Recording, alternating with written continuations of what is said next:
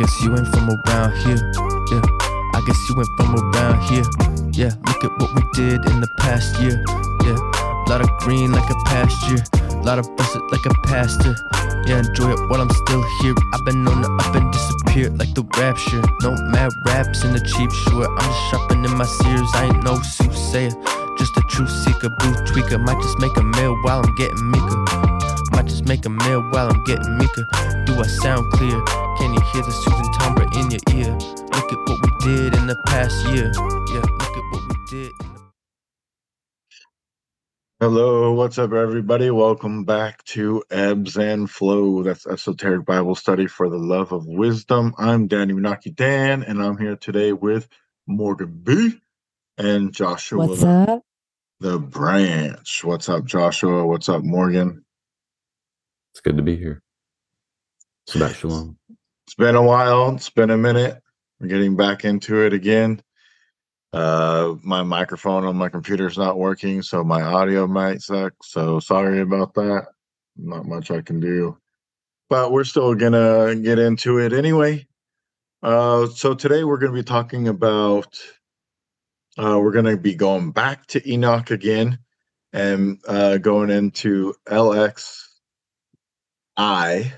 which is the next part of the tablets of Enoch, or of Noah from the book of Enoch. So let me pull that up, and here we go. And it says LXI last week. So last episode we read LX, and so we're on the next chapter. And it says, angels go off to measure paradise, the judgment of the righteous by the elect one, the praise of the elect one and of God. So here we go in chapter LXI, verse 1. And I saw in those days how long cords were given to those angels, and they took to themselves wings and flew, and they went towards the north. And I asked the angel, saying unto him, why have those angels taken these cords and gone off? And he said unto me, they have gone to measure. And the angel who went with me said unto me, these shall bring the measures of the righteous, and the ropes of the righteous to the righteous, and they may stay themselves on the name of the Lord of spirits forever and ever. The elect shall begin to dwell with the elect, and those are the measures which shall be given to faith, and which shall strengthen righteousness. And these measures shall reveal all the secrets of the depths of the earth, and those who have been destroyed by the desert, and those who have been devoured by the beast, and those who have been devoured by the fish of the sea, that they may return and stay themselves on the day of the elect one. For none shall be destroyed before the Lord of spirits, and none can be destroyed. Verse 6, and all who dwell above in the heaven receive the command and power and one voice and one light, like unto fire. And that one, with their first words they blessed, and extolled and lauded with wisdom. And they were wise in utterance and in the spirit of life. And the Lord of spirits placed the elect one on the throne of glory, and he shall judge all the works of the holy above in the heaven, and in the balance shall their deeds be weighed. And when he shall lift up his countenance to judge their secret ways according to the word of the name of the Lord of spirits, and their path according to the way of the righteous judgment of the Lord of spirits, then shall they all with one voice speak and bless, and glorify and extol and sanctify the name of the Lord of spirits. And verse 10, and he will summon all the host of heavens, and all the holy ones above, and the host of God, the cherubic, seraphim, and Ophanin, Hmm. And all the angels of power, and all the angels of principalities, and the elect one, and the other powers of the earth, and over the water.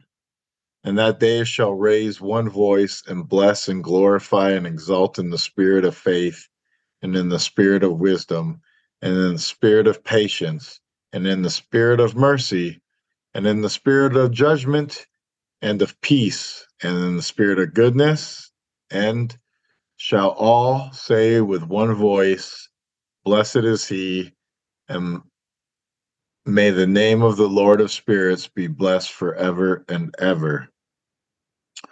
12. All who sleep not above in heaven shall bless him.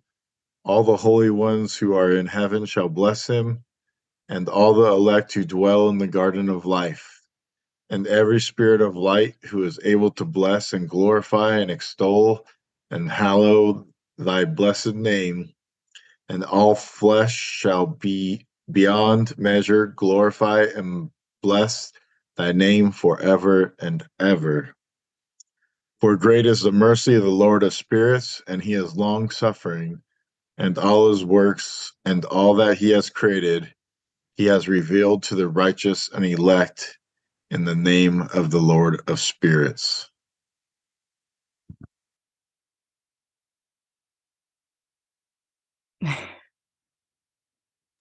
Was that all of it? That's all of LXI. You want me to go at LXI too? Oh, Or no. like, did we do LX I the have a lot last of time? links for Yeah. this one already, so we can share. We talked this. about the wind and the Leviathan Mm-hmm. last time. God, I'm so sorry, guys. It's just been a while. Okay, so we we did talk about all of that last time. I'm sorry. Okay, great. No, this is new. This is all new. We didn't talk about any of this chapter right here. Right. So it starts off with I saw in those days how long cords were given to those angels, and they took themselves wings and flew, and they went towards the north. And I asked the angel, Why have those angels taken these cords and gone off? And he said unto me, They have gone to measure. So they measured. It seems like they're measuring the earth.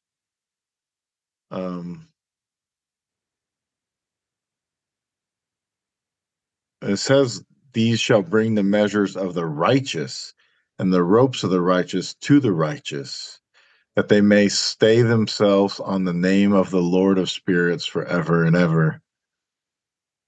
I'm curious about that one. How do you guys think that means? Because is he measuring the earth and then saying that these measurements will always be the same and nothing will ever change? Or is it saying like it's measuring how great the people are and their belief in God, and that will never fade?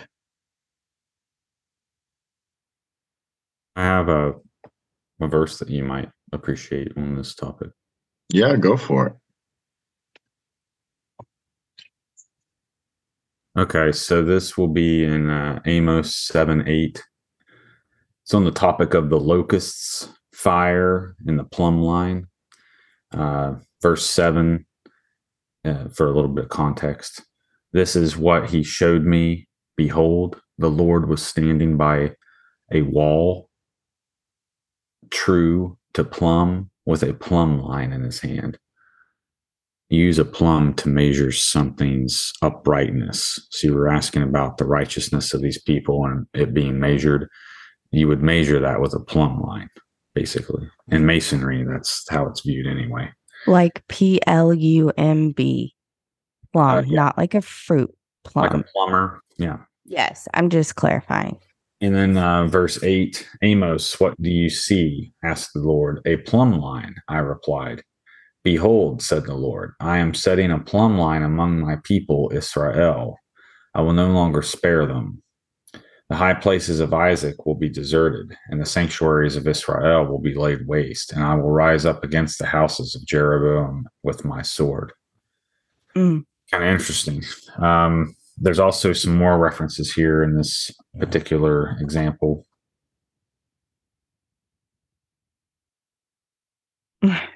Moment.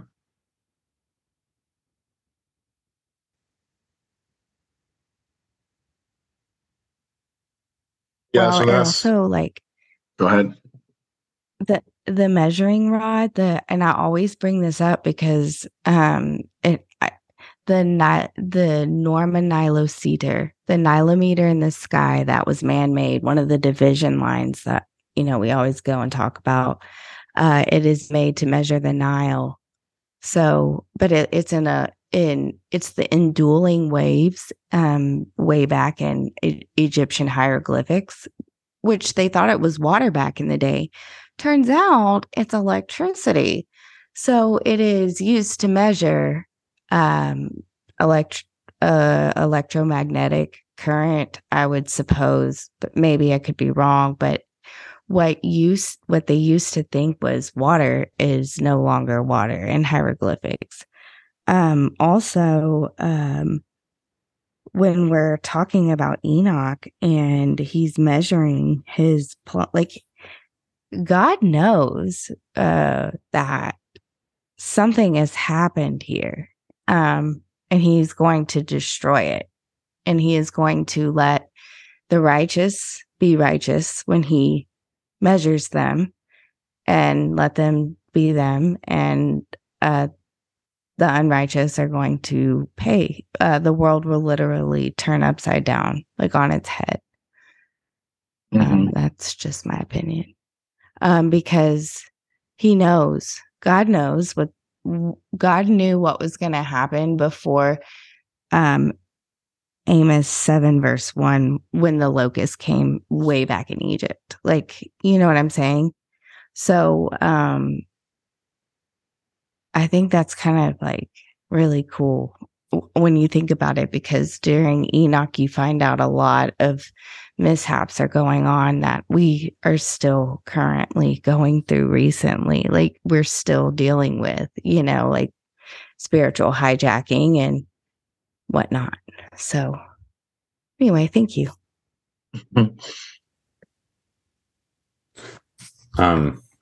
I found this next one is 2 Kings 21:13.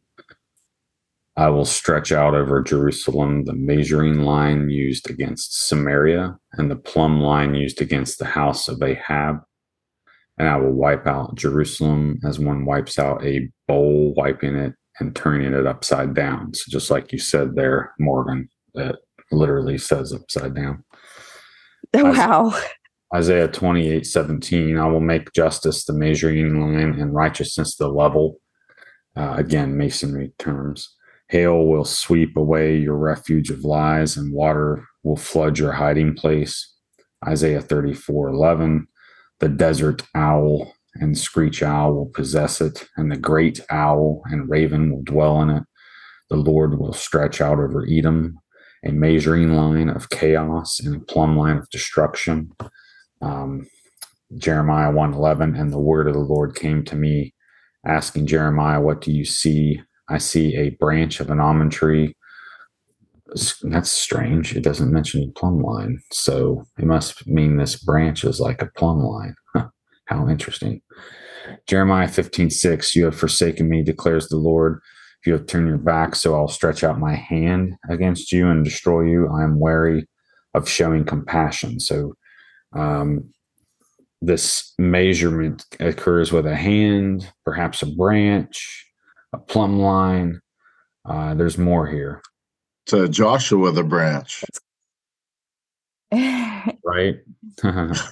Yeah. So we actually talked about the measuring symbolism in a really good Bible study episode we did, but it looks like the Kabbalion, or like it looks like a measuring rod, like it's stars along 3 stars along 2 different lines, and then they come together like into, then there's like, you know what I'm saying?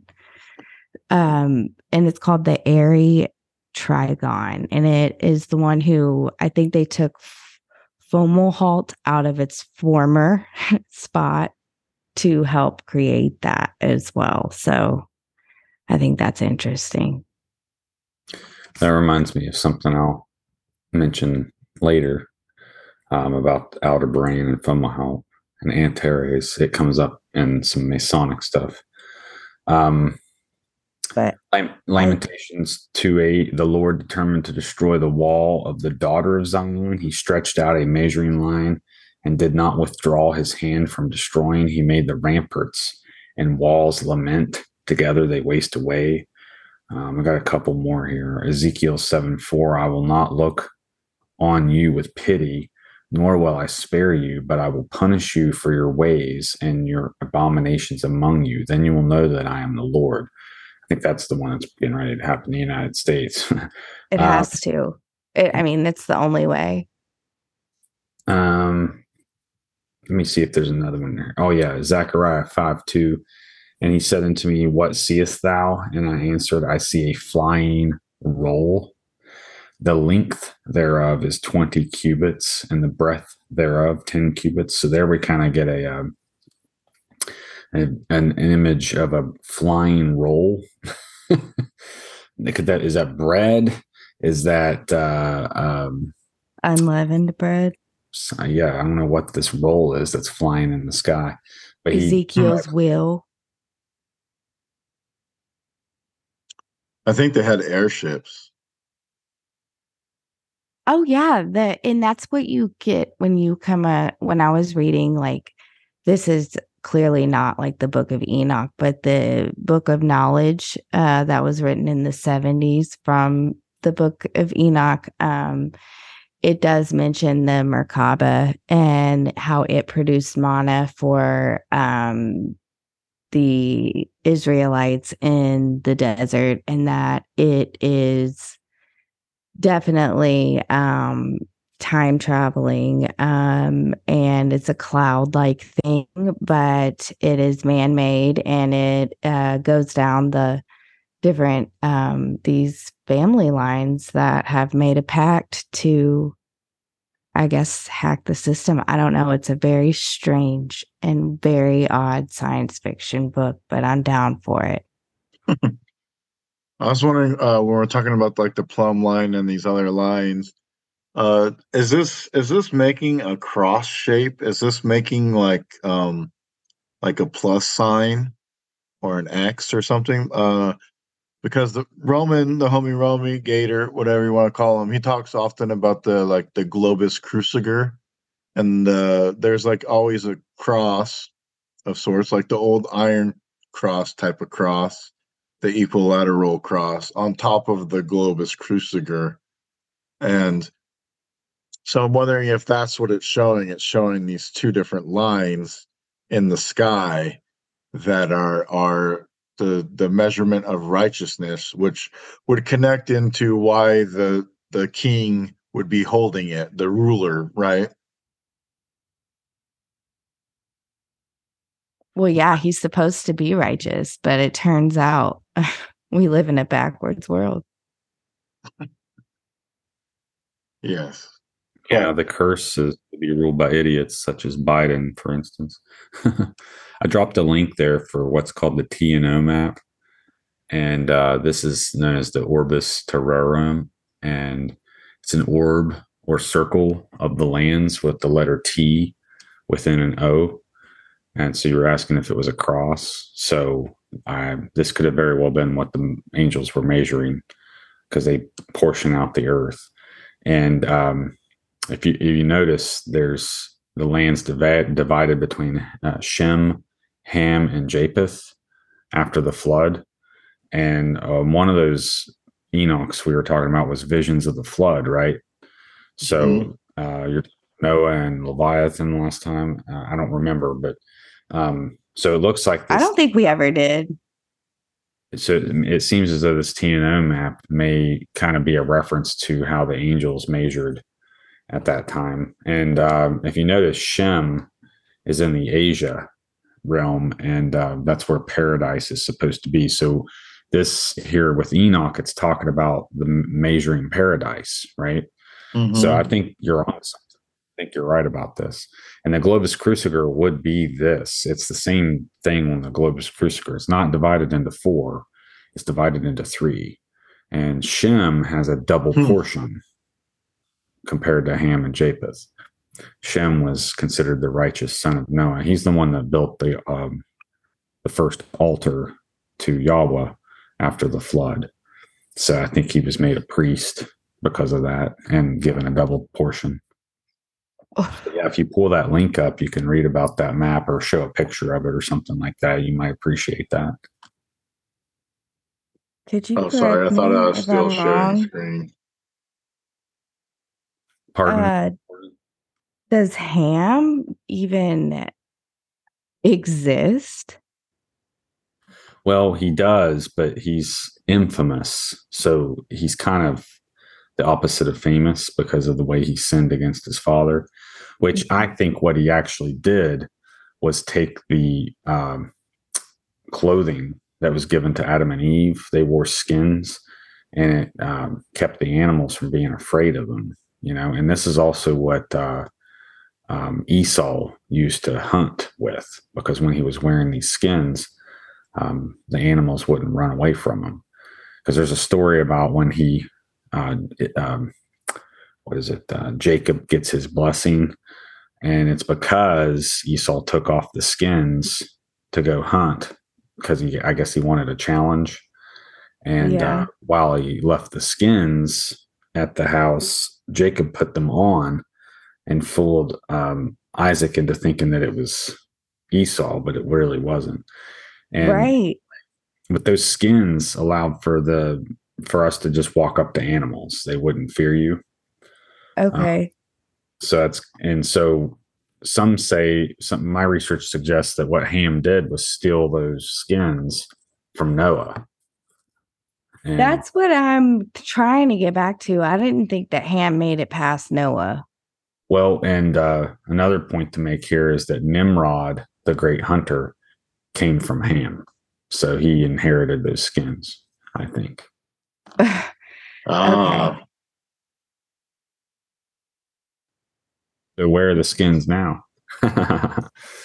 Yeah, interesting. They're probably in some rich dude's, bunker. Yeah. Where? On the moon?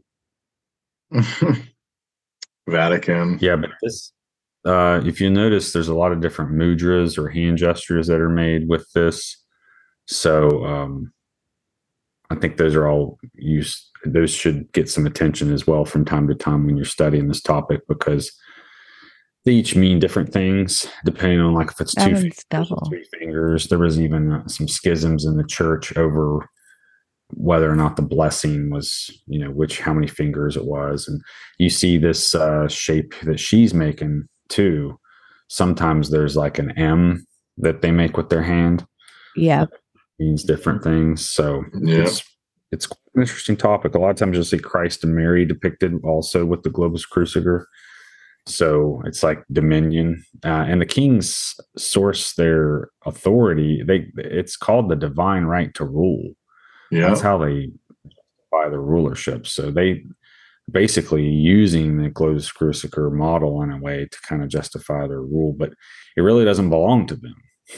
And Revelations talks about how the man-child's given a rod of iron to break apart the nations and subdue them, etc.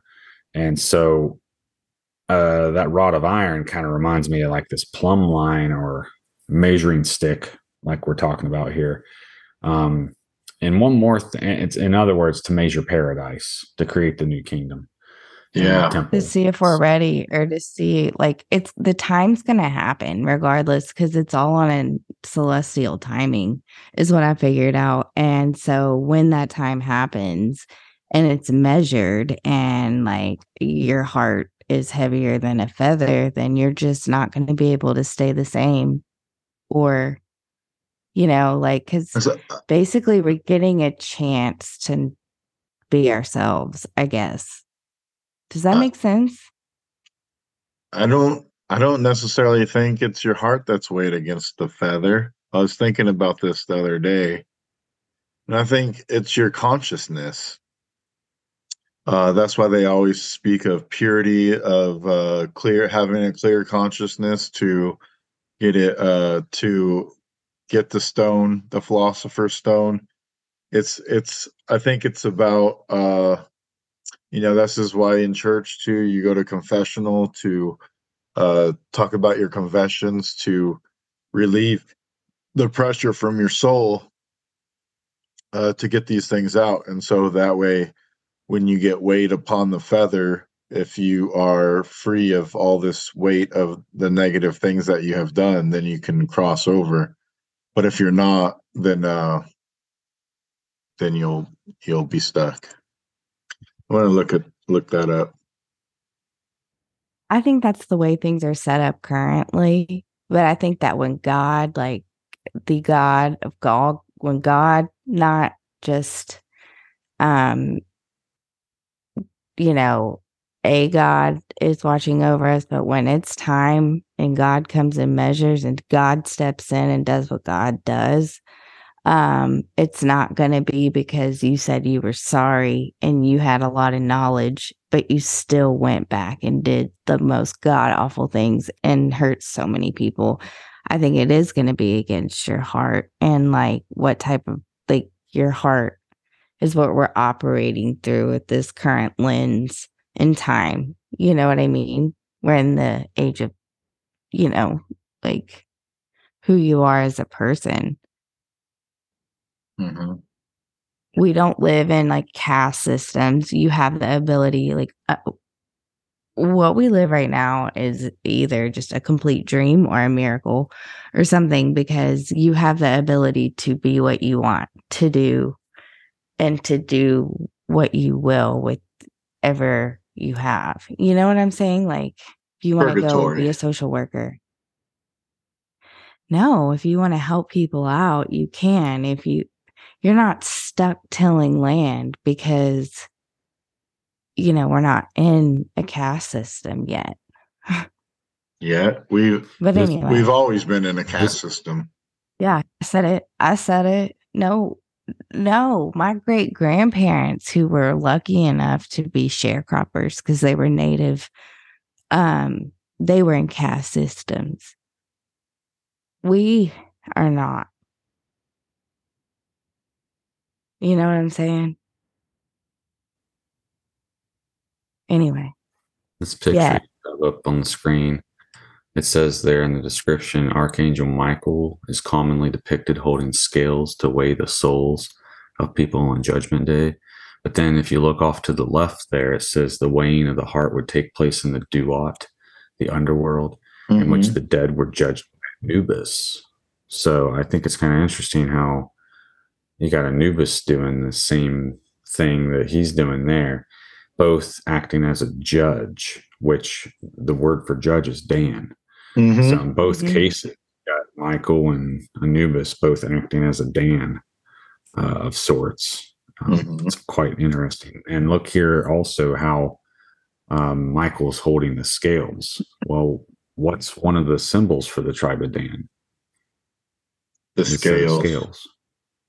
And or a serpent, which is kind of interesting as well. So yeah, I never would have drew those conclusions on my own, but just happened to see them there side by side, and it kind of dawned on me, the similarity there. Yeah, if you look above, his head in this picture, it's the globus cruciger. Just cut off. Why don't you? Can you click that? Maybe it's not actually cut off, but just it. Like sometimes images are cut off. Oh, okay. It actually is cut off. Yeah. I thought perhaps there was more to it. If you bring that TNO map back up, there is one of the variations that actually shows. Go to like the images, or maybe it's further down on this page. Actually, there's like a version of the map that's white. There it is on the left. yeah, it actually shows where paradise is. So if you notice there in Asia, which is Shem, it says paradise. So we're talking about it here in Enoch, the measuring of paradise. So this would have been what those angels were doing with those cords right there. And it shows there on the right, like a geographic perspective of that. So I think that this is very important because when you look at all of you were mentioning the Nile earlier. I was just about to say the T is the freaking Nile, y'all, the Nilometer. And the Dawn, I think, is kind of interesting. I learned about Dawn because my last name's Donohue. Well, Dawn means king, but more specifically, dark king. And there was dark kings that were from Spain, and they were in Ireland and stuff like that. So it was kind of interesting because I think that's why Dawn kind of got the meaning of king, is because normally your last name would kind of refer to what you did for a living. And I think in this case, Dawn was king. They were kings or something. That was just their job, I guess. So the fall was kind of interesting. With regards into like the sun, I think they worshipped the three different movements of the sun, which were the rising sun, the midday sun, and the setting sun. And so the setting sun would have been dawn, and it would be the sun would be descending into the underworld. So that's where you get like the dark king aspect, and the king is the sun god in some belief systems. So and then the rising sun would be the like beginning of the illumination, because it's coming up from the east, which is where paradise is. So you have your morning sun, and then your midday sun is like top of your most high is at the midday. So your morning star is your dawn. Yes. It's so wild. And this kind of reminds me too of the feasts of Yahweh, because you got your spring feasts, which there's one required for males, unleavened bread in the spring, then Pentecost, which is your midday, and then your Day of Judgment, and those fall feasts. So if you just were to like rotate that map a little bit, it would match pretty well with spring, Pentecost, fall feasts. So yeah, thanks for pointing that out, man. That's a lot of fun. This actually ties some more research that I was doing about the serpent on the cross. Yeah. I want to go back to what Morgan said about the Nilometer thing and turning the fishbowl upside down. If you look at this, I don't know how say a cross, but one leg of the cross is broken off, and you have a straight line with a radius line coming out of it to the outer circle. This whole right side doesn't have a bar going through the middle, if you picture a circle. And so if you look at that, that is a fishbowl. And if you turn that fishbowl upside down, because what's interesting is some of these images of the globus cruciger, they're actually, this is upside down. It has Europe on top, not Asia. It has Europe and Africa on the top instead, and not the other way around. I just noticed that. I've seen a lot of variations. Yeah, I've often wondered if is there actually meaning to that, or is that just artistic freedom where maybe the artist is ignorant or doesn't understand like what it actually means, or so I've often wondered, is there hidden meaning in it? For sure. There has to be. So somebody had I think it was actually Mario that had posted on Instagram a few days ago. I'm not sure how long, but he posted the globus cruciger. And so if you look, it has the cross on top, right? So that's the measurement, that's the rule. And then if you look, it has these beads that come down, and then the whole thing goes around the middle. It's like several rows of beads. And if you look on some of them, it like encompasses all of Middle Earth. And if you think about like the 33, if you go from the 33, even if you go from the 33.3 line down to the negative 33.3 line, starting at the equator, you get a 66.6. And each one, the north of that also has a 66.6, and the south of the bottom third would also have a 66.6, which would create the 99.9, which is almost encompass the whole world, right? Because you can't get 100 out of a thirds. So the 33.3. So what you have is you have this kind of beating, and it seems, brilliant or shiny, that comes down and wraps around the middle, which is Shem, right? Because Japheth got the upper portion, Ham got the lower portion, and Shem got the middle earth around it.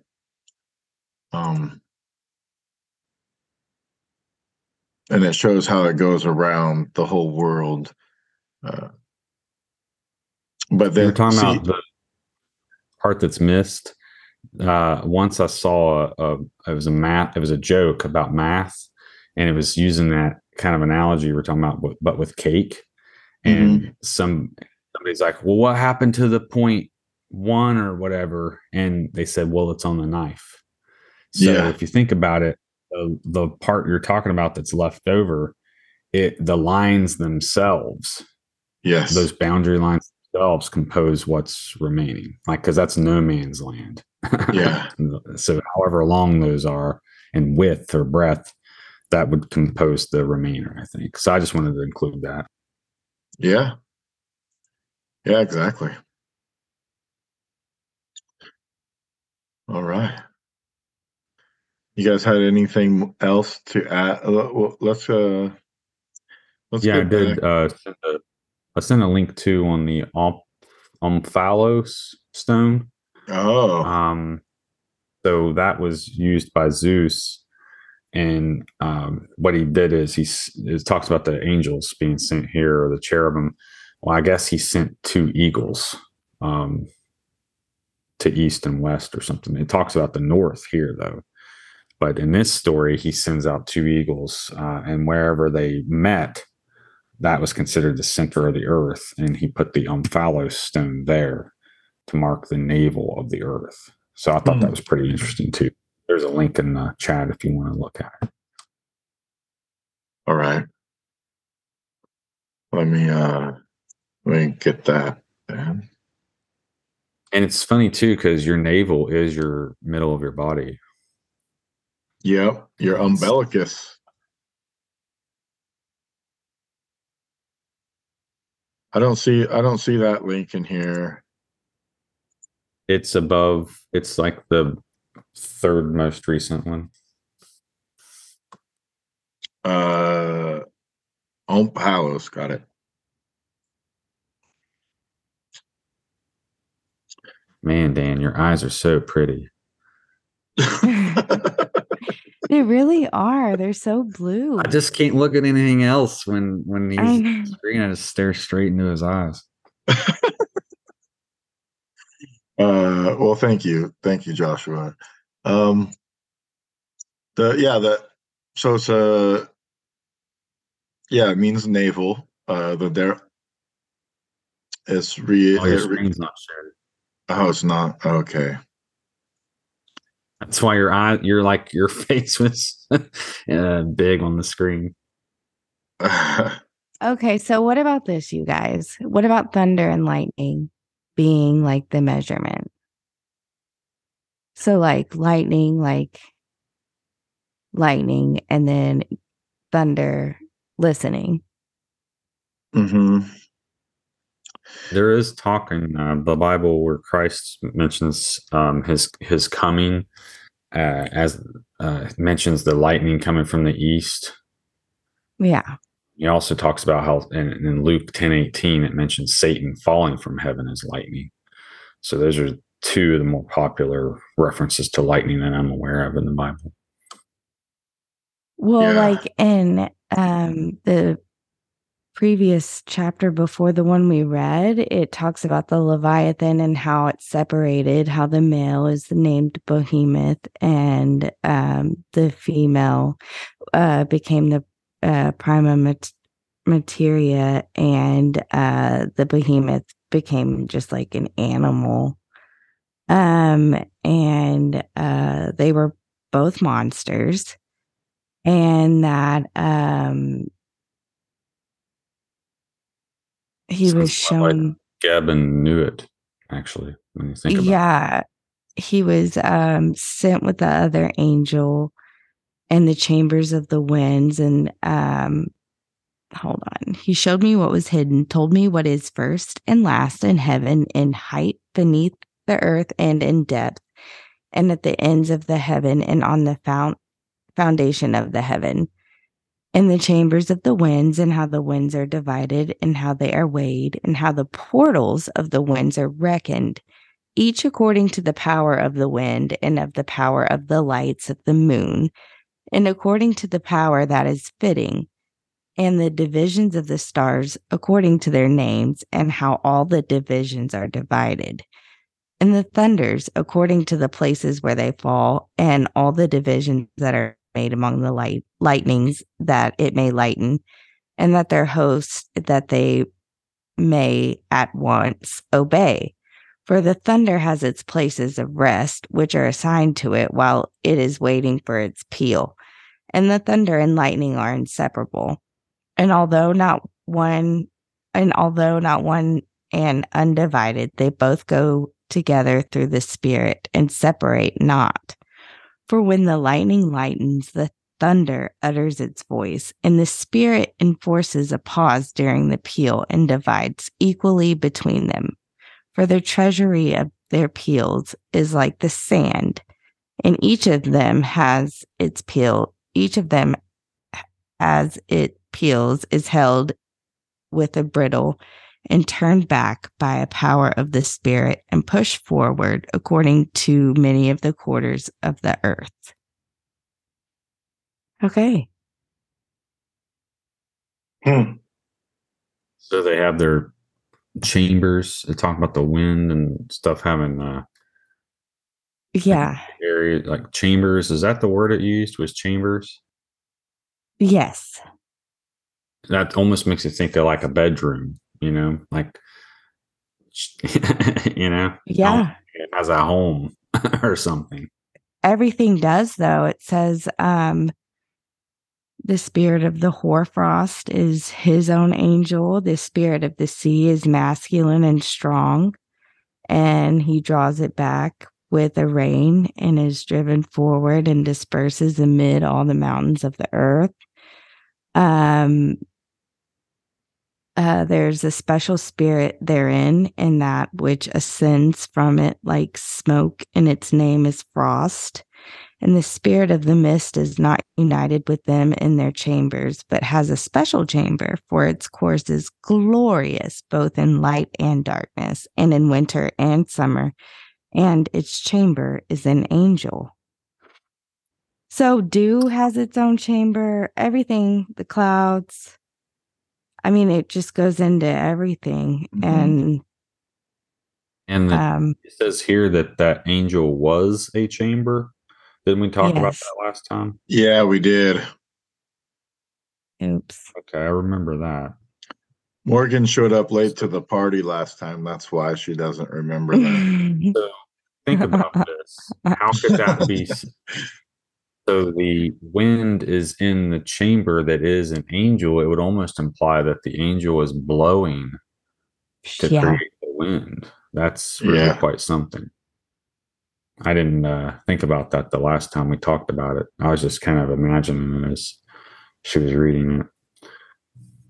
But yeah, I mean that's quite a lot about measuring. It seems like some of these angels had the job of measuring things.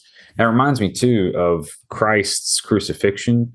They were mocking him, And one of the things they gave him to mock him was they handed him a reed. Yep. Used a reed to measure. So they handed him a reed that he would have used to measure his kingdom. But really, in scripture, it's a rod of iron. So they gave him a reed to mock his rod of iron, in a sense. That's really quite interesting. So this makes me appreciate that more now that I understand it better. Yeah, because it says this was the quaking of heaven.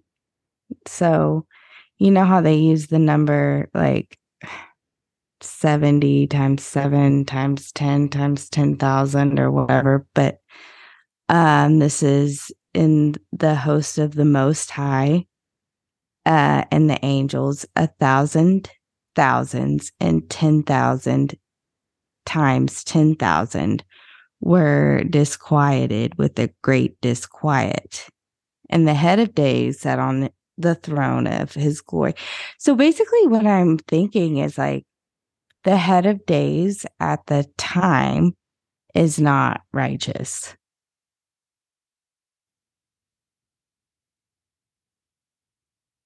Well, the head of days would be Aries. And so Mario was doing a show recently on the Emperor card, and it shows him as the emperor seated in a throne with a scepter and a crown and all these things. Globus Cruciger, exactly. What I'm getting out of this is that whomever is the emperor and sitting, like this is now, this is current days, that like whomever has been and is sitting on the most head of days throne and has quieted all the angels. I think that's what's happened. If that makes sense. I have a pretty interesting picture for you guys to see. Right before we started the show and we were just talking, Joshua was mentioning like we're talking about Hitler being, the Antichrist, right? And so if Aries is the head, that would be the Aryans would be the deceiver, which is kind of what she's talking about and how that's now. And so that's kind of interesting, yeah. Yeah, and also the Antichrist has a deadly head wound. So again, that kind of makes me think of Aries, because Aries is associated with the head.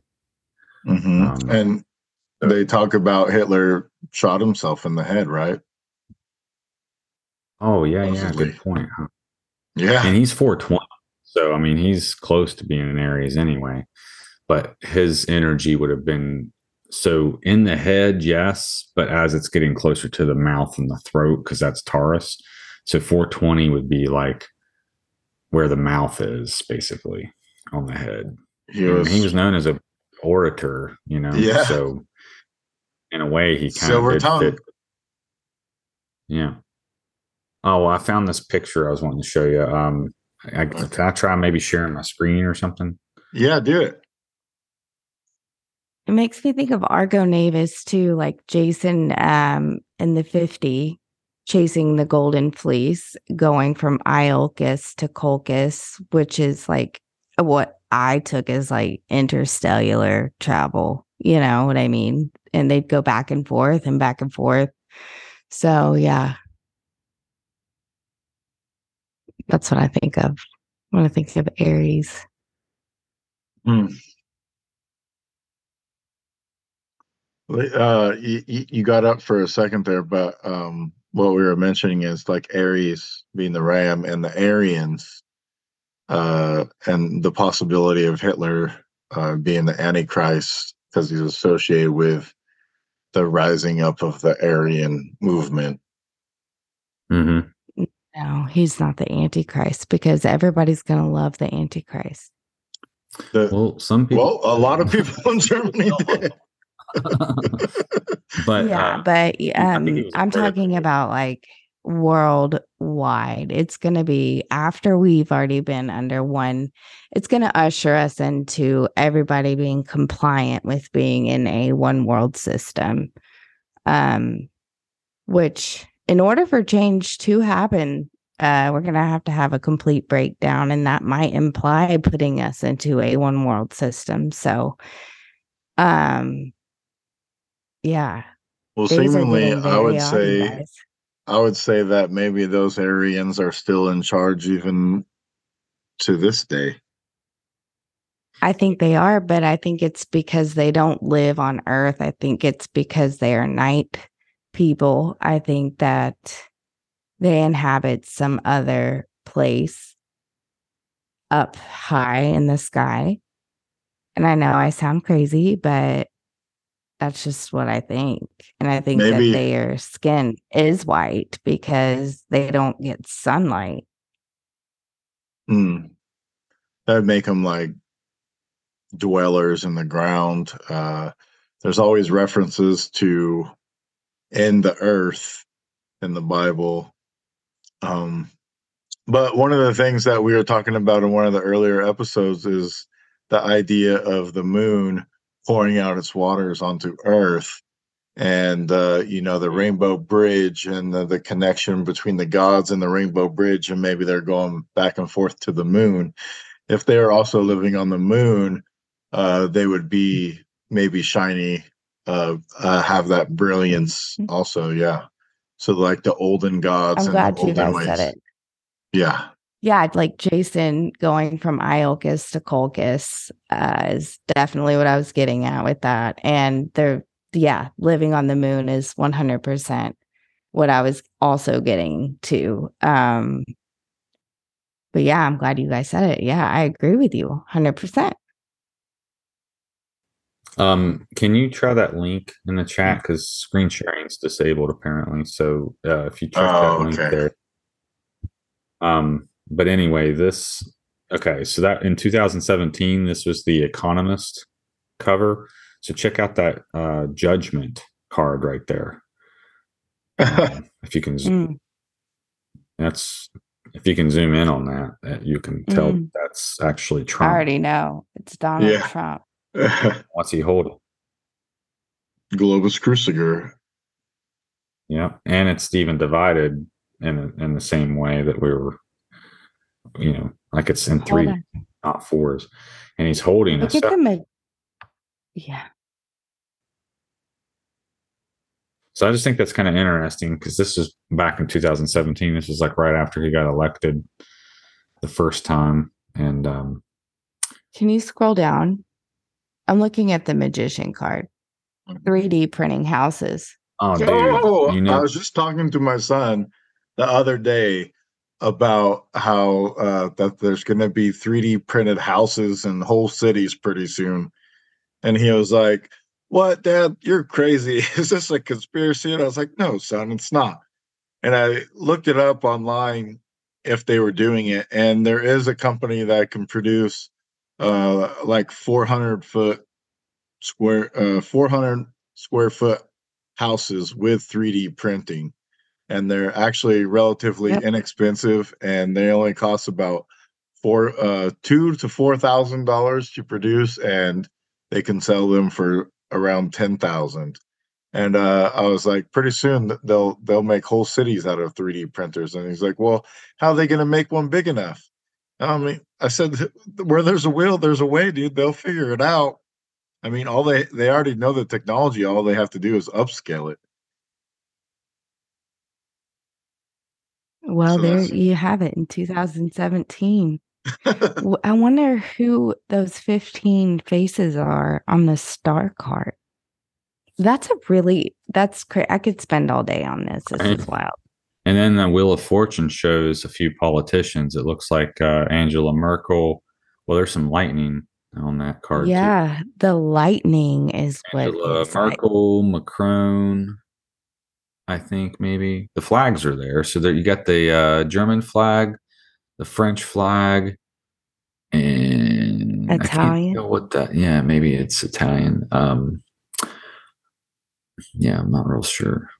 But anyway, it shows a few politicians there, like changing in and out with ballot boxes at the bottom. Um, yeah, pretty wild, huh? Yeah, I could literally spend all day on just like trying to decode. This is wild. Yeah. What Keep is your books, y'all. Keep your books. is this an actual tarot deck, or is this just for the cover of the world I of think it the was just Economist? I think it was just created for this, which is To weird. laugh at your face. Look at the tower one because again, there's that same lightning bolt. Yeah. Yeah, separating church and communism. And what's happening in Ukraine right now? They're outlawing the Orthodox Church and Oh kicking my them Are out. they God. really? Yeah, it's happening right now. Oh my So yeah, this is all coming to. And look, on the front of that door is something nailed. Yeah. So Martin Eviction Luther, I think notice. it was, yeah, hammered that.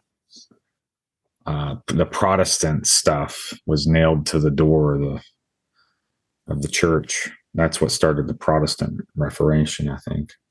Yeah, Ah, because we're going to have a new reformation. And this is how it's going to. Wow, this was made in 17 and it just told you it laughed at our face. That's crazy. I'm going to keep this. Anyway, let's move forward, guys. Let's Nobody listening here can like see what we're like tripping out over. yeah. Well, they can pull up the Economist 2017 Planet Trump issue if they want to check out the 8 tarot cards that are on here. And it's all in the background too is the stars and galaxies, and then the tarot cards are in the foreground. So that's also kind of interesting too, that it's got all the stars and the galaxies in the background, um, and space gas and stuff. So very interesting. But to get on kind of with this chapter LXI from Book of Enoch, um, it goes on to talk about the elect shall begin to dwell with the elect, which means like the royalty and the rich are going to dwell with each other. And those are the measures which shall be given to faith and which shall strengthen righteousness. So that's kind of interesting, that whole statement right there. And those are the measures which shall be given to faith and which shall strengthen righteousness. So it's going to strengthen, because they're dwelling with each other, it's going to strengthen their belief that they are the ones to rule, as I guess kind of how I'm interpreting that. The next part, it goes, and these measures shall reveal all the secrets of the depths of the earth. And those who have been destroyed by the desert and devoured by the beast and devoured by the fish of the sea, that they may return and stay themselves on the day of the elect one. For none shall be destroyed before the Lord of spirits, and none can be destroyed. When I read this earlier, Yeah. it made me kind of think of, what is that law that, energy cannot be created nor destroyed? The third law of thermodynamics. Yeah, so it's kind of in that space where no matter what, they can't be destroyed because it's energy. You can't destroy energy. Well, the reason why they have their dwellings in those high places is because their ancestors found favor with God, right? Mhm. So this is when everyone is like, okay, something is completely wrong, and this is right before the flood. This is like right before this is like an accord, like an accountant's of an extra, like in-depth reason as to why the flood occurred and how it happened. Mm-hmm. Like the giants or whomever mating with the daughters of women. I honestly think it was, these watchers coming down and putting, their elect bloodline into people, Yeah, which is what I to was keep it mentioning going. on the Globus Cruciger, is how it comes down from the top, because the cross is the symbol of the rulership, right? Who the rulers, the celestial, the iridanus, right, and the nilometer, they're the staffs of rule of power, and they govern who's going to be the ruler. So that on the top of the Globus Cruciger, and how the beads come down to that middle section of Shem, and in the Bible talking about Shem is the lineage of David and Jesus. Well, he's the priest, while the rulers are probably like Ham or Japheth, Yeah. the kings of the earth. Whereas the I think priests it's Ham, are to be descendants. honest. I think Japheth is, or maybe not. I don't know. I think it's all strange because of Ham being who Ham, because of the favor that his ancestors found with God is the only reason why, like, Ham has, like, even a leg to stand on, literally. You know what I mean? Well, the fishbowl will be turned upside down, right? So the bottom half will Yeah. become the rulers, while the top half become the slaves, and vice versa. It goes through cyclically. It's a cyclical timeline. So everything that has happened will happen again. That's why I think you can pull prophecy from the Bible, because all of these things have happened. So they're speaking from experience, and we're also noticing it in our own timeline, because everything comes back again and cycles back around. Yeah, but would you normally be spending a Friday night doing a fellowship or Bible study with, people that you met in an online chat?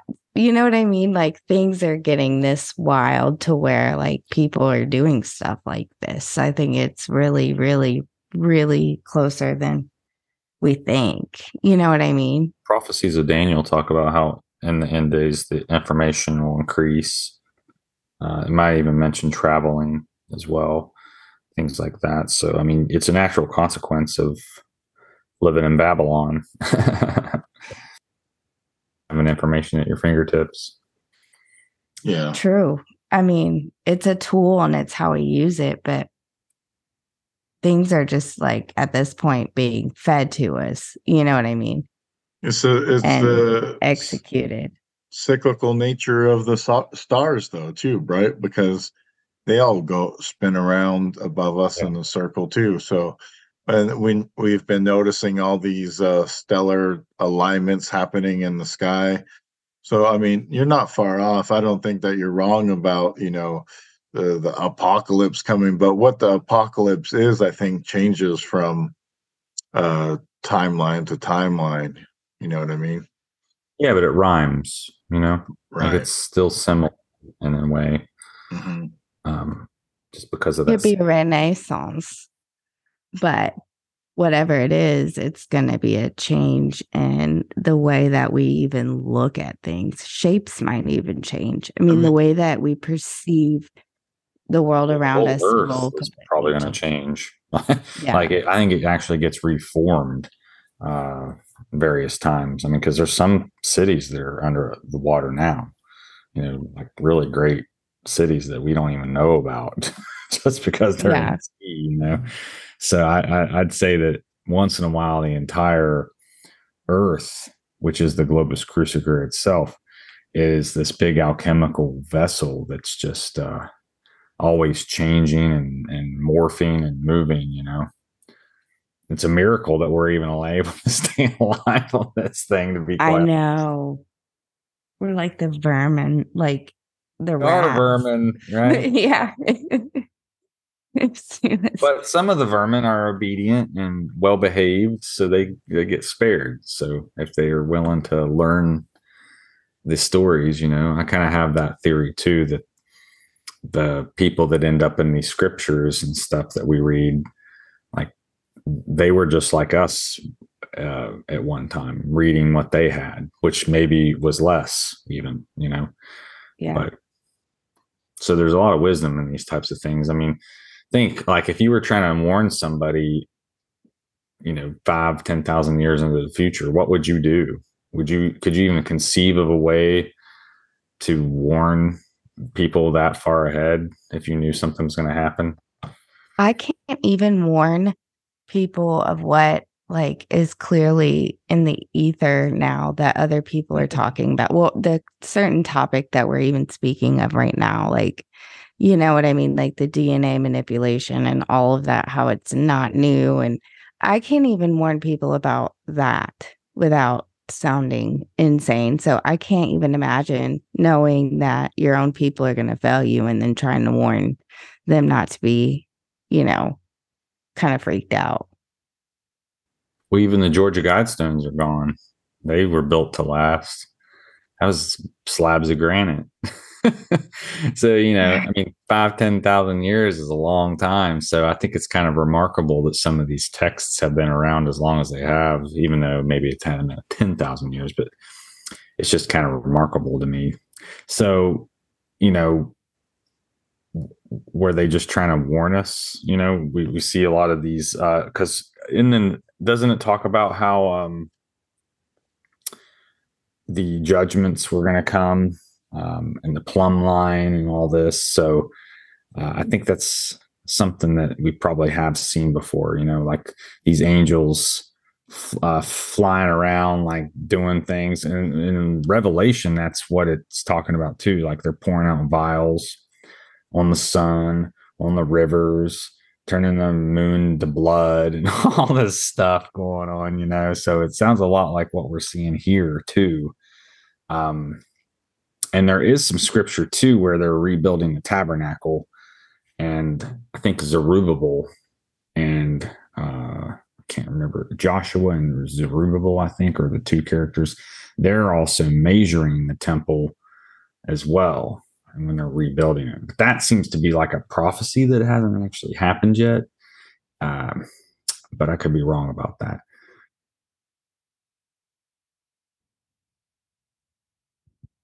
A prophecy also to be aware of is like number one is to like know about the seasons. Like if the seasons start changing, then like there will be like 14 types of trees that won't shed foliage in the winter. So I thought that was really, really cool. Because exactly, where'd you read it? That's at the beginning of the Enochian text at the like very beginning. We're reading Noah's scriptures right now, but like when at the 2 Enoch, like chapter 1 is when he starts saying of the things to be like aware of. And I just wanted to include that in because, I was talking about Jason and the Argonauts, and I always will try to bring that up whenever I can, but like their oars were trees, so I thought I find that extremely interesting.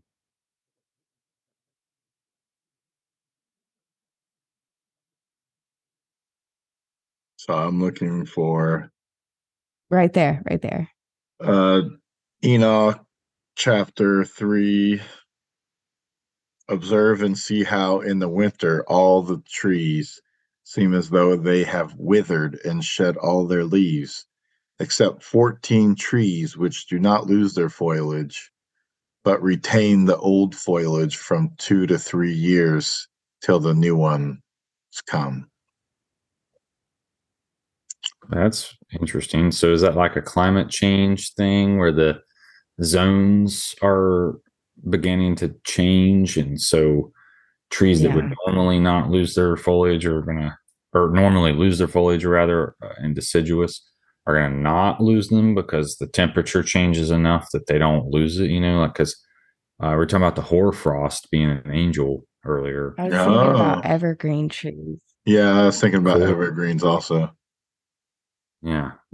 Especially if the hoarfrost is an angel, like they're gonna definitely thrive, no matter what. But the 14 is like that number's strange. But anyway, yeah, I thought that was really I think, cool. wasn't Osiris cut up into 14 pieces? Yeah.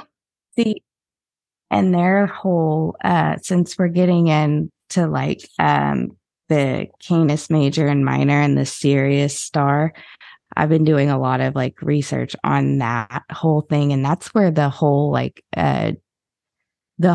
boat voyage even starts, is with them. So I think that is really cool. It would make sense. Yeah. Wow. That's incredible. I'm glad I remembered that. How weird. Westward of the Nile. So the 14th was the penis.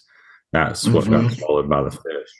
Yes. Oh God, the penis got swallowed by the fishes? Right. Where the souls Luck, huh? westward of the Nile. Oh my Since God. she couldn't find it, she then fashions a new phallus out of gold. And that's how they conceive Horus, apparently.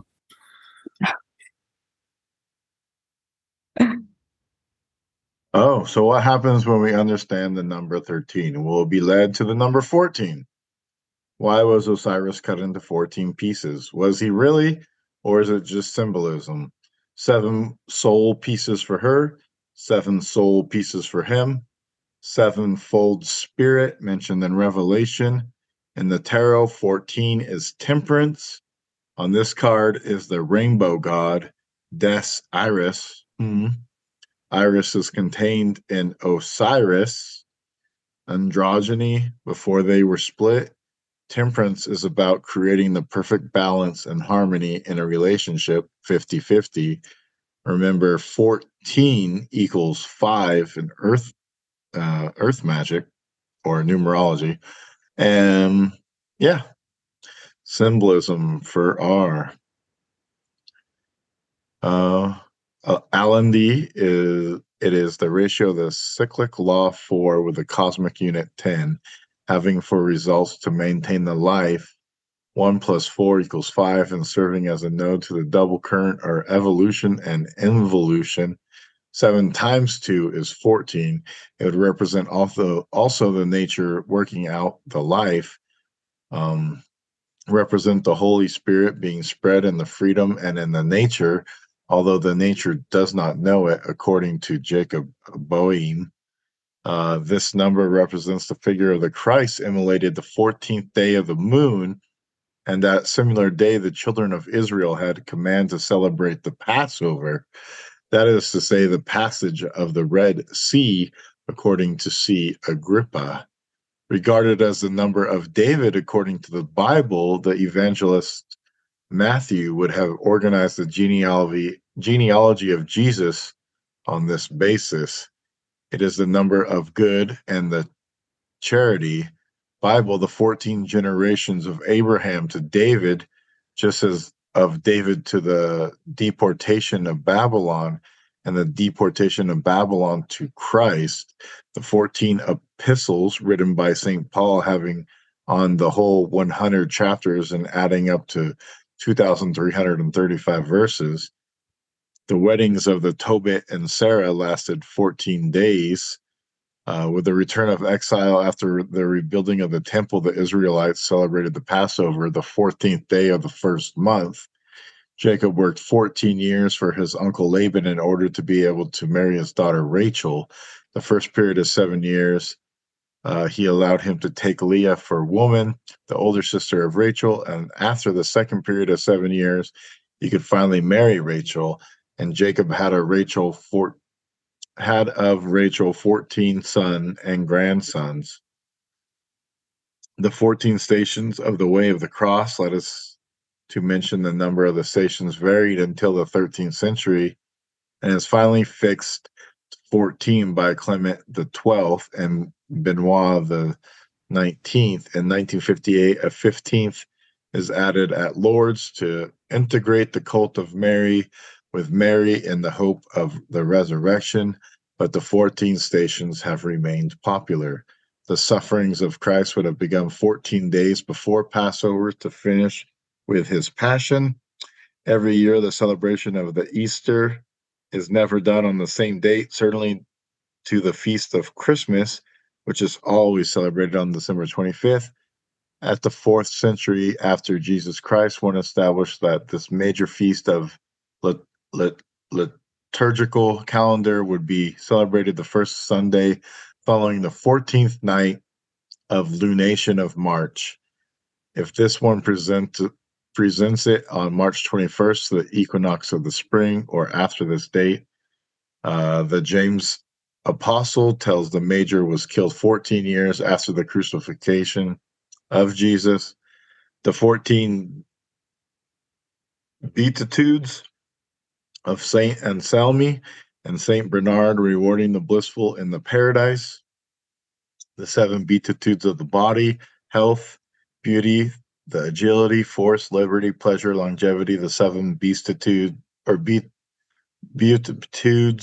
of the soul, agree, honor, power, security, joy, wisdom, and friendship. The Virgin Mary was 14 years old at the time of the Annunciation, according to the versions of Mary Agreda, that is to say, exactly 14 years, 6 months, and 17 days. In the Roman Catholic Church, it designates under the name Auxiliary Saints a group of 14 saints, particularly famous for the effectiveness of their invocation. There's a whole lot of stuff that has to do with 14 and Bible stuff. Wow. Yeah, that's really quite remarkable. I didn't realize there was so many things that had to do with 14. Wait, go up. 14 ascending what? Go stay right there. Ascending and downward days of the moon. Because clearly, as you can tell, they're lunar worshipers. Yeah, you had left for a minute, but up here it said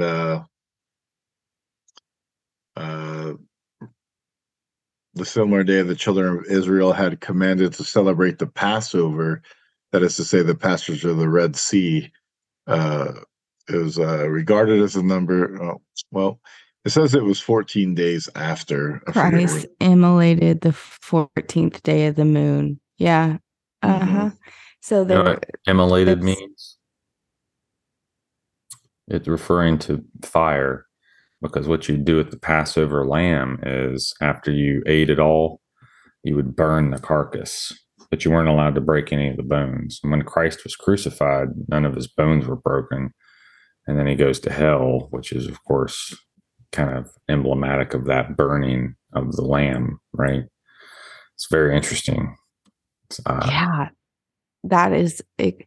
And you know what I've come to realize since we've been doing this Bible study more, and I've been getting back into like things just come back to me.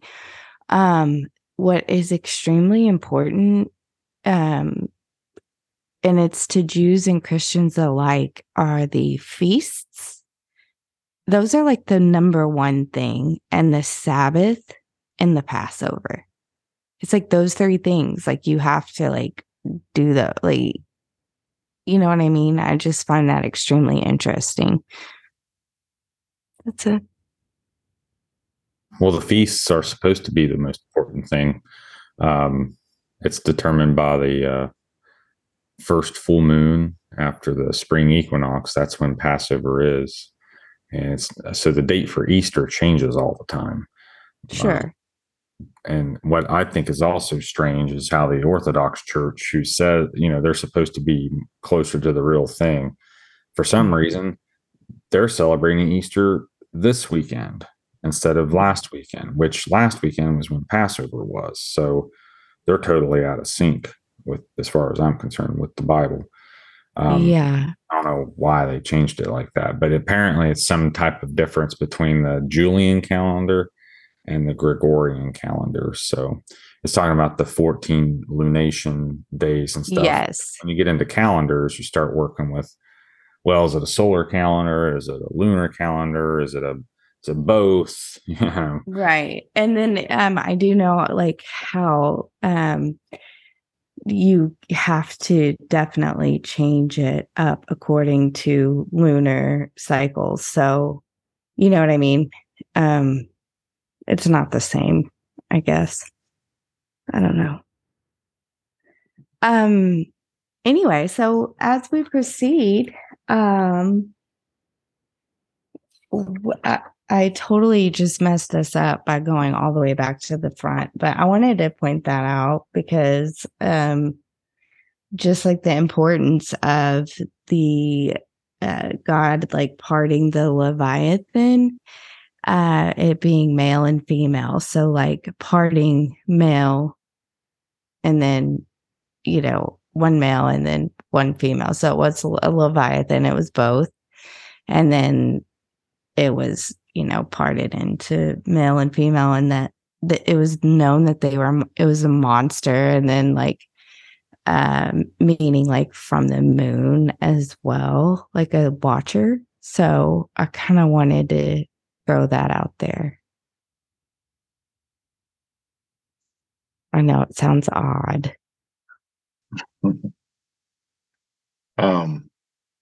Yeah, I was reading here and it said that God is G.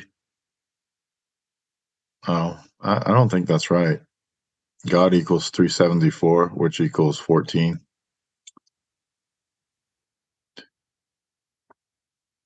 I don't know. Anyway, sorry. I don't know gematria. Some type of numerology or something. It's hard to say. Yeah. And there's no telling what kind because that's old as crap. Well, the gematria for Yahweh or YHWH is actually 26. So okay. I do know. I don't know gematria at all. I do not have enough time. Yeah, I don't have enough time to go down that rabbit hole because I don't even have enough time as it is. I like to look at it more as like sprinkles, you know. Look into it only as deep as like you're researching something, and maybe I'll look at the gematria, you know what I mean, and see if there's anything that jumps out at you.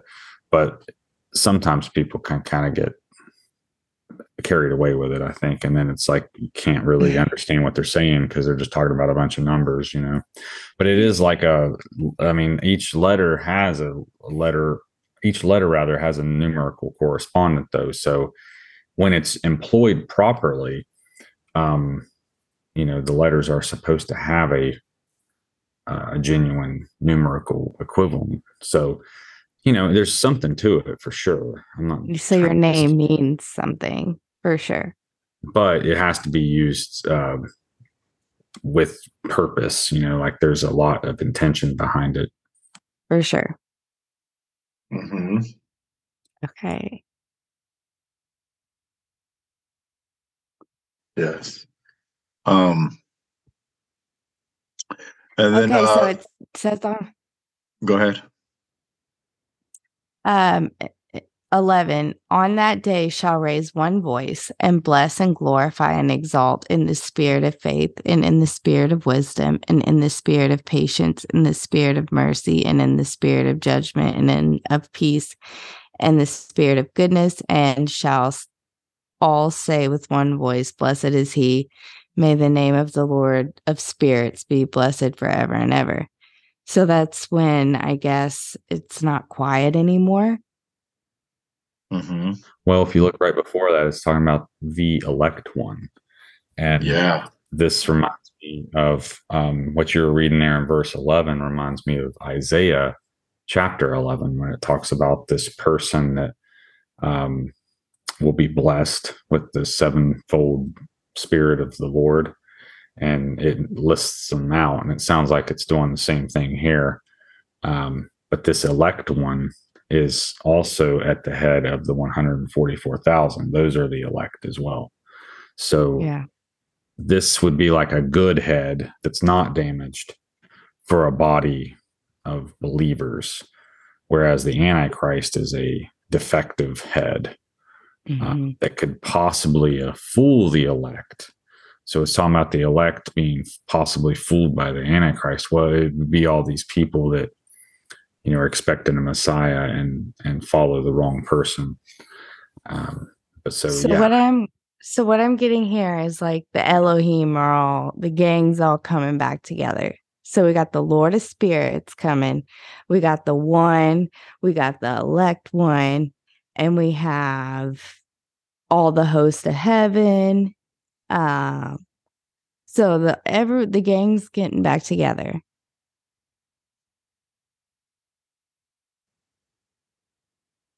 Yeah. Well, I'm not Elohim is sure. plural. Yeah. That's what I would think. Like, it's like, okay, well, the wedding of the Lamb in Revelation, it sounds like to me. But what's interesting in this verse, confirmation. verse 8, it says, "And the Lord of Spirits place the elect one on the throne of glory." So God places him there. "And he shall judge all the works of the holy above in heaven.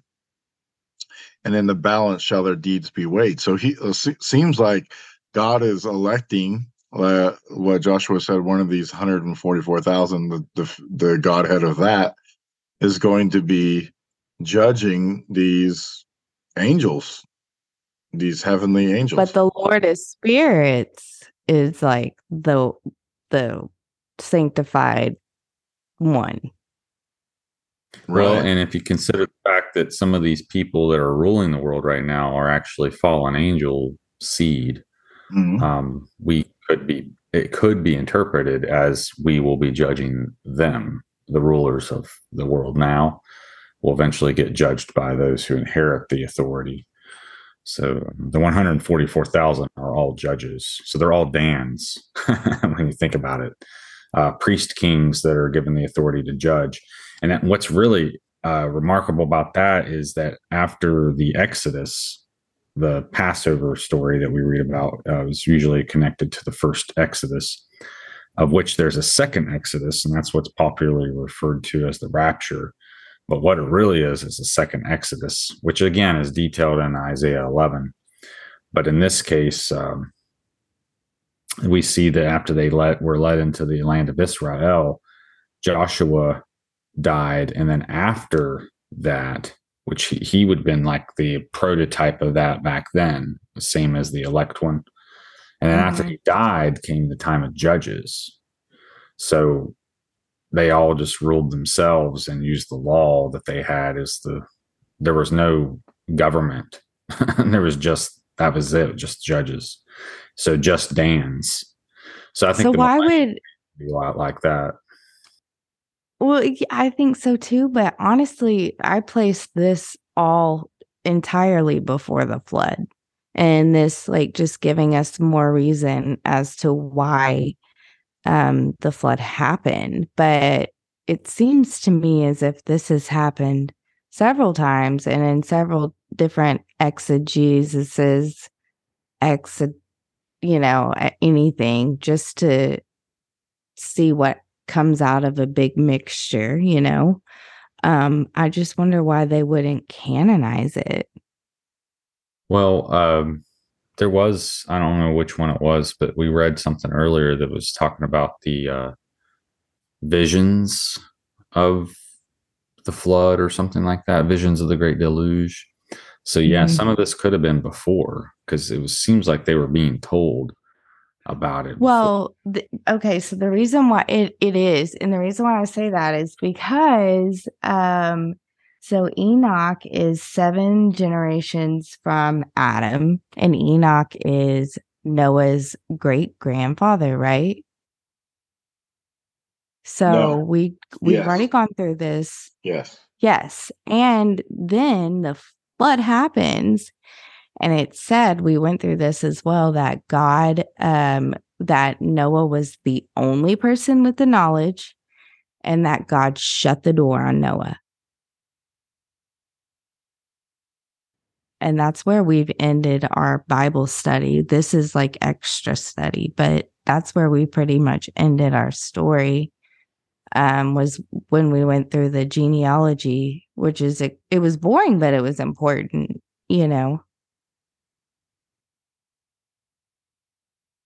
So Yeah. that's why I put this before the flood. And that's why I'm wondering, like, does the gang all get back together again? Like, do we, this is like a change of like order. Groundhog You Day. know what I mean? Yeah. Well, this is like when Groundhog Day ain't Groundhog Day no more. You know what I'm saying? The gang gets back together and they're like, holy shit. And that reminds me of Greek mythology. It's like Apollo and Hermes are like, fuck, if Zeus finds out like what this place looks like, we are so screwed.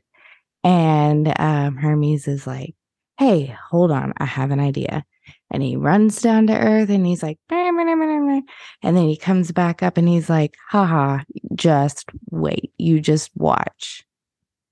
And I guess we're just waiting and watching still. I don't know. He's like, it's going to be so great. This also echoes Esau and Jacob too. Yeah. What do you mean by that exactly? Like being given authority or something like that? Yeah, Jacob was given authority over Esau. Right? Yeah. Mm-hmm. So that's, again, kind of similar to how like the people that are ruling now will be given authority over them. Esau, like these people that are ruling today. So kind of, yeah, very similar. I just I feel like it's just very ancient what this includes, and that there's a lot in here that we really just haven't even, we've just kind of been screwing around, but it's been really good to just talk to you guys. Actually, I'm so happy to be here.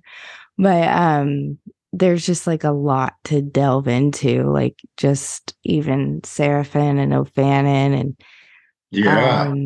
I wanted to look that up actually. I mean, there's just so much in here. Like we could literally I mean, there's just a lot. Which makes me sound like I'm not so out there once we delve into this, because I read the Keys of Enoch and I was just like, that took me a few days to just like digest.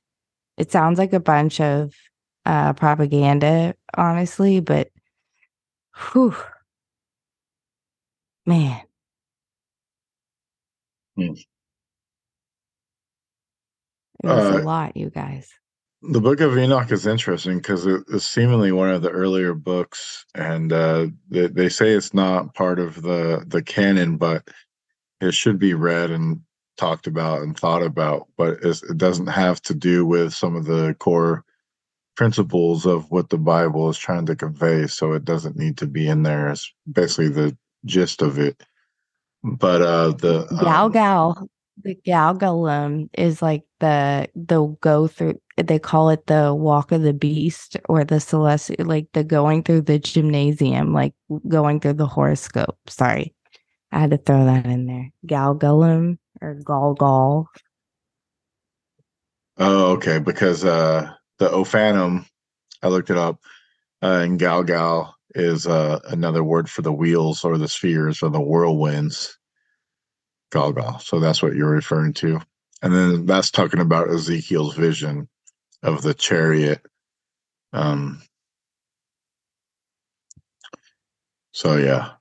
So that's what the Ophanim are. Fanin. It's interesting too because they're referred to as thrones. And what did it talk about? The elect one being seated on the throne. So we see here this Ezekiel vision, basically the throne came to visit him, and there's one who is seated on that throne.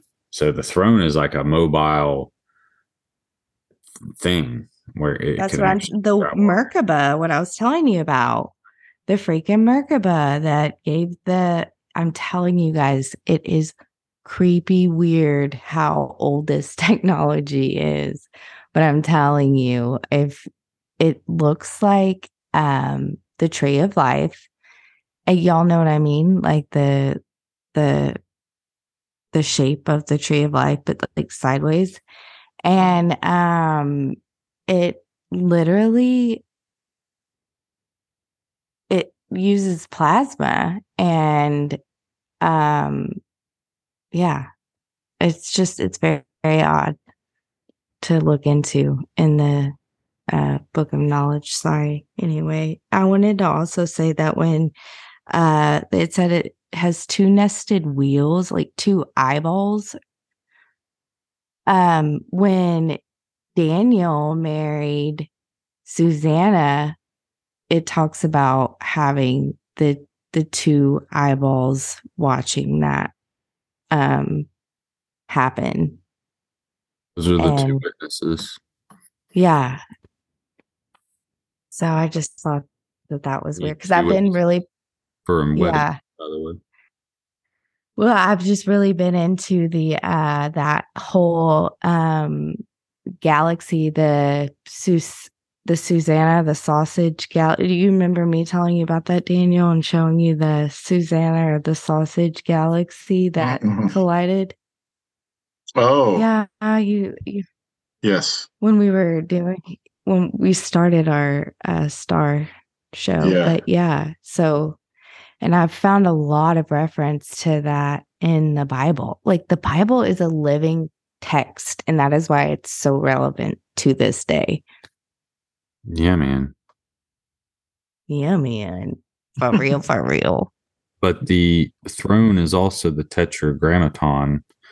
And then so the elect one seated on the throne is the Shin, or the spirit. So the tetragrammaton would be YHWH, or the throne. And then Christ is YH Shin WH, or Yahshua, which is the word for salvation. So the elect one is probably the same person. It's really quite remarkable, actually, to finally put that. So Joshua return was supposed to be the elect one, but he got overthrown, right? There is actually a story about a corrupt Joshua ruling in the time of Greeks. He became the priest, but he was mixing paganism with Judaism, and so he was overthrown. So there is one story of that, yeah.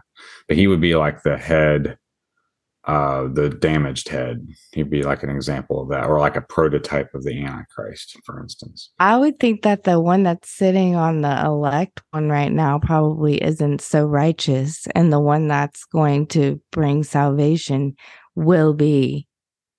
Oh yeah, yeah, exactly.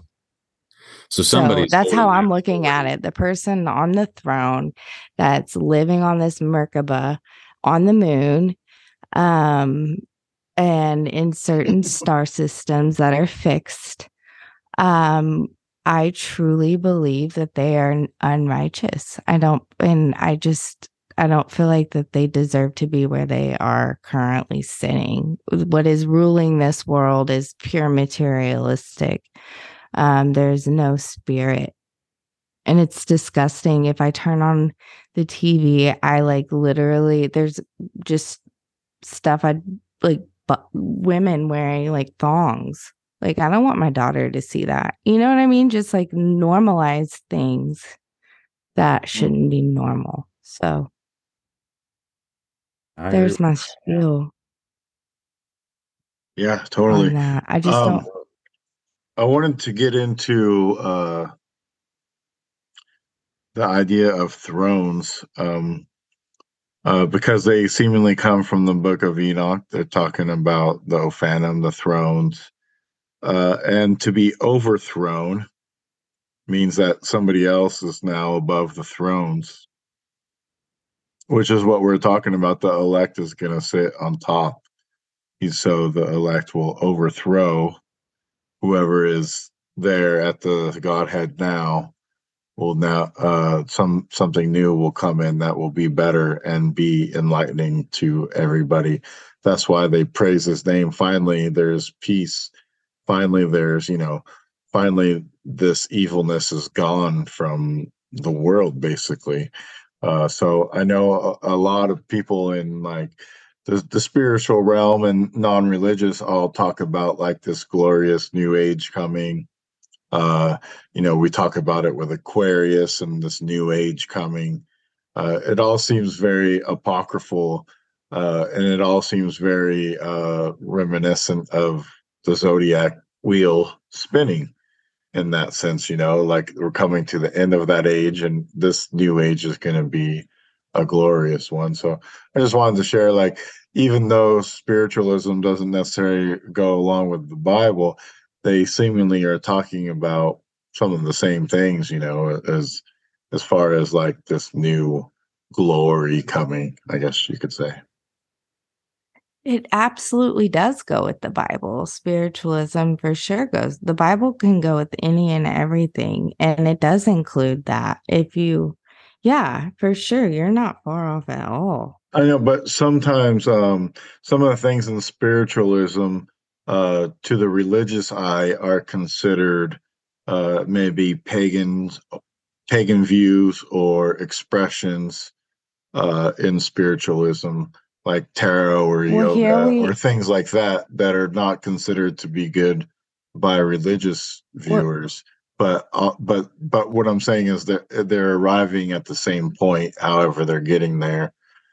So I'm just here we have a book saying that we have many thrones, so maybe it was kind of paganism in a sense at that time because that's what was there. That's what they knew. So you maybe, because this was pre-flood, I think maybe it's still happening. I don't know. Maybe we haven't been flooded out yet. Who knows? Maybe we're in the ark. Maybe we're in Jonah's well. We don't know. This is from the fragments of Noah, so this is either during that time or what's to come afterwards, right? Yeah. So yeah, you're absolutely not wrong at all. And it says at the end, it'll be like the time of Noah. So all these things that are happening here, the end will be just like this. And so we're kind of seeing some of these things happening now. It's very interesting. Especially since we're at the end of the zodiac. Like, that's trippy. What a time to be alive. Mm-hmm. Yeah, Aquarius is the end of the zodiac?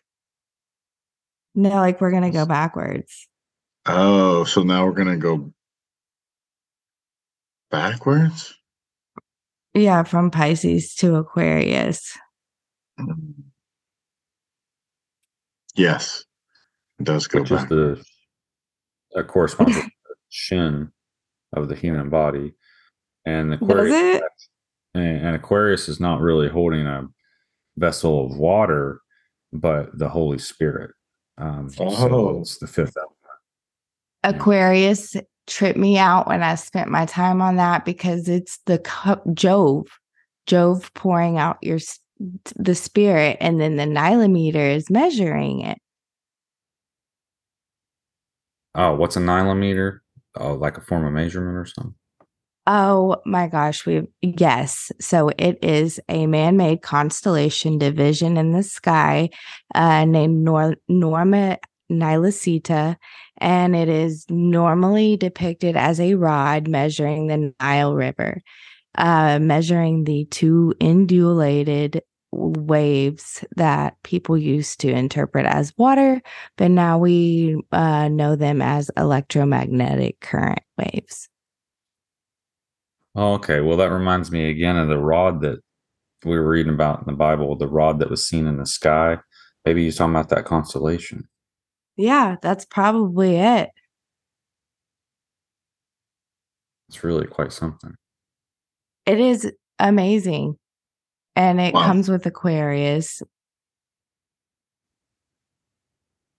But the vessels containing the shin, and what I think is interesting about this is I took the shin character from Hebrew and laid it over top of the zodiac wheel. And if you have a left accented shin character, it's pronounced sin with no H. And if it's a right accented shin character, it's pronounced shin, which is the redemptive thing, which, for instance, we see in the name Shem, for instance. So what I think is interesting about this is how I lined it up with the left post of the shin lined up with Capricorn, the goat, the scapegoat. Ooh, Azazel. And then of course, Aquarius is right beside it, representing the shin with the shin overlaid. Then you got the gap, or excuse me, then you got Pisces, but then you got a gap between that and Aries. And in some cases, you'll see the shin with not just 3, but 4 branches. And then that 4th branch would be Aries. So the scion that was grafted on.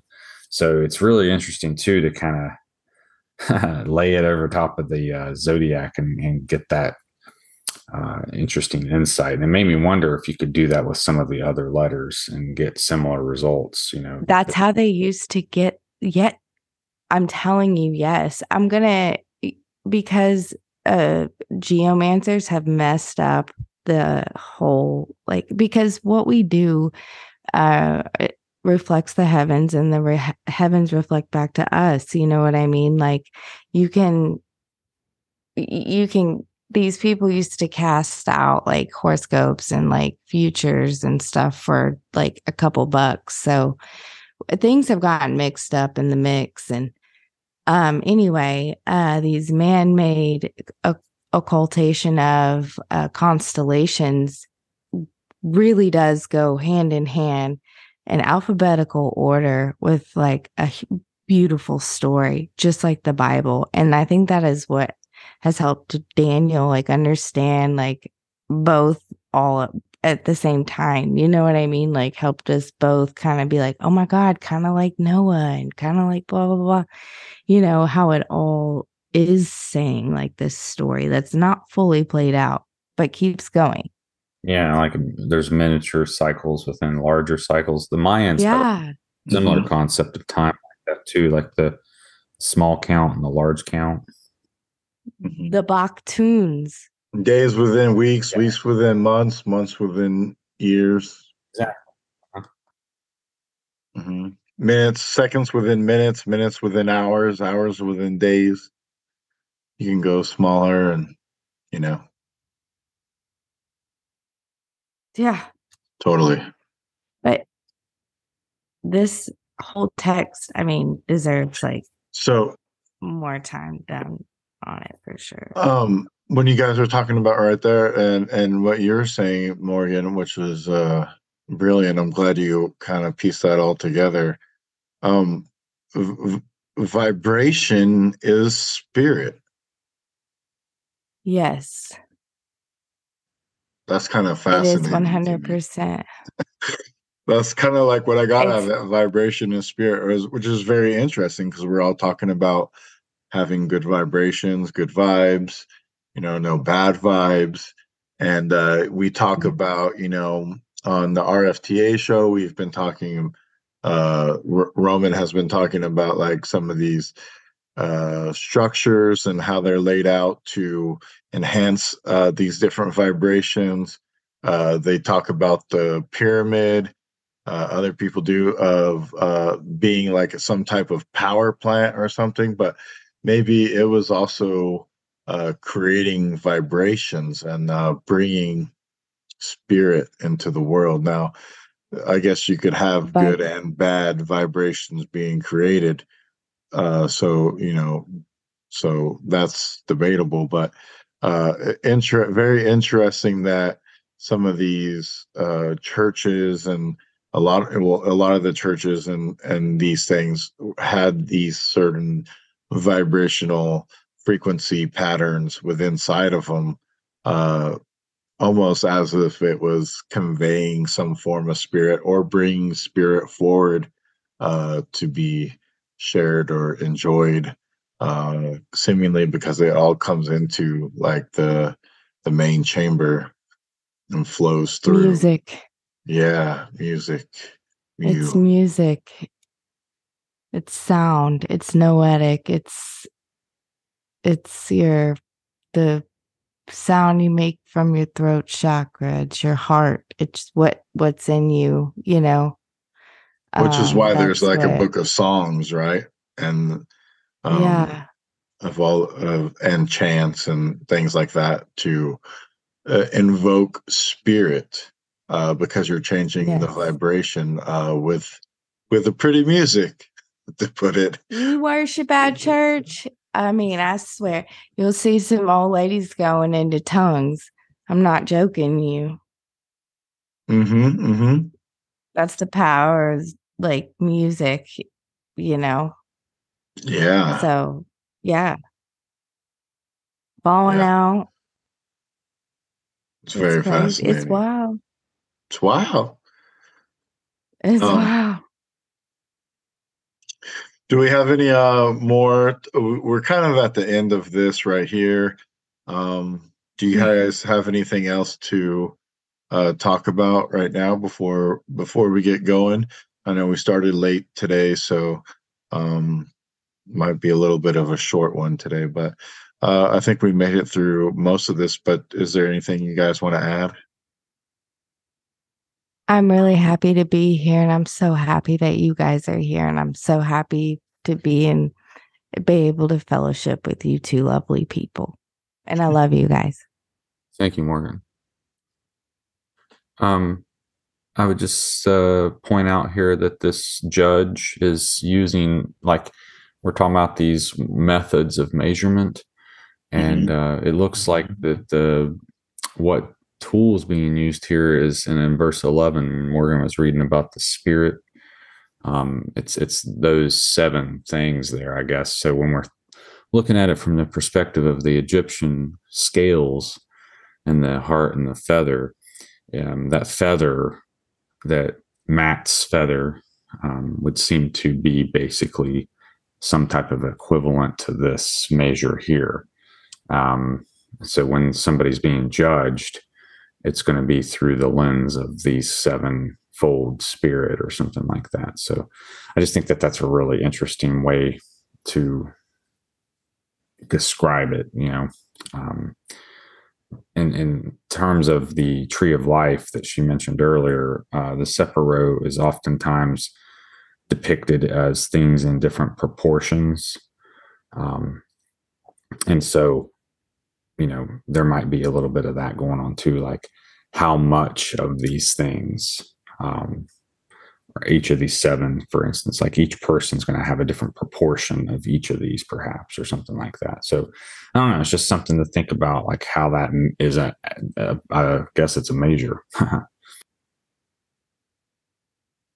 Oh, and it also talks about the angels of in verse 10, the angels of power and the angels of principalities. So sometimes in the Bible, I think in Ephesians 6, which is a good example, perhaps, it talks about we wrestle not against flesh and blood, but against principalities, powers, and wickedness in high places.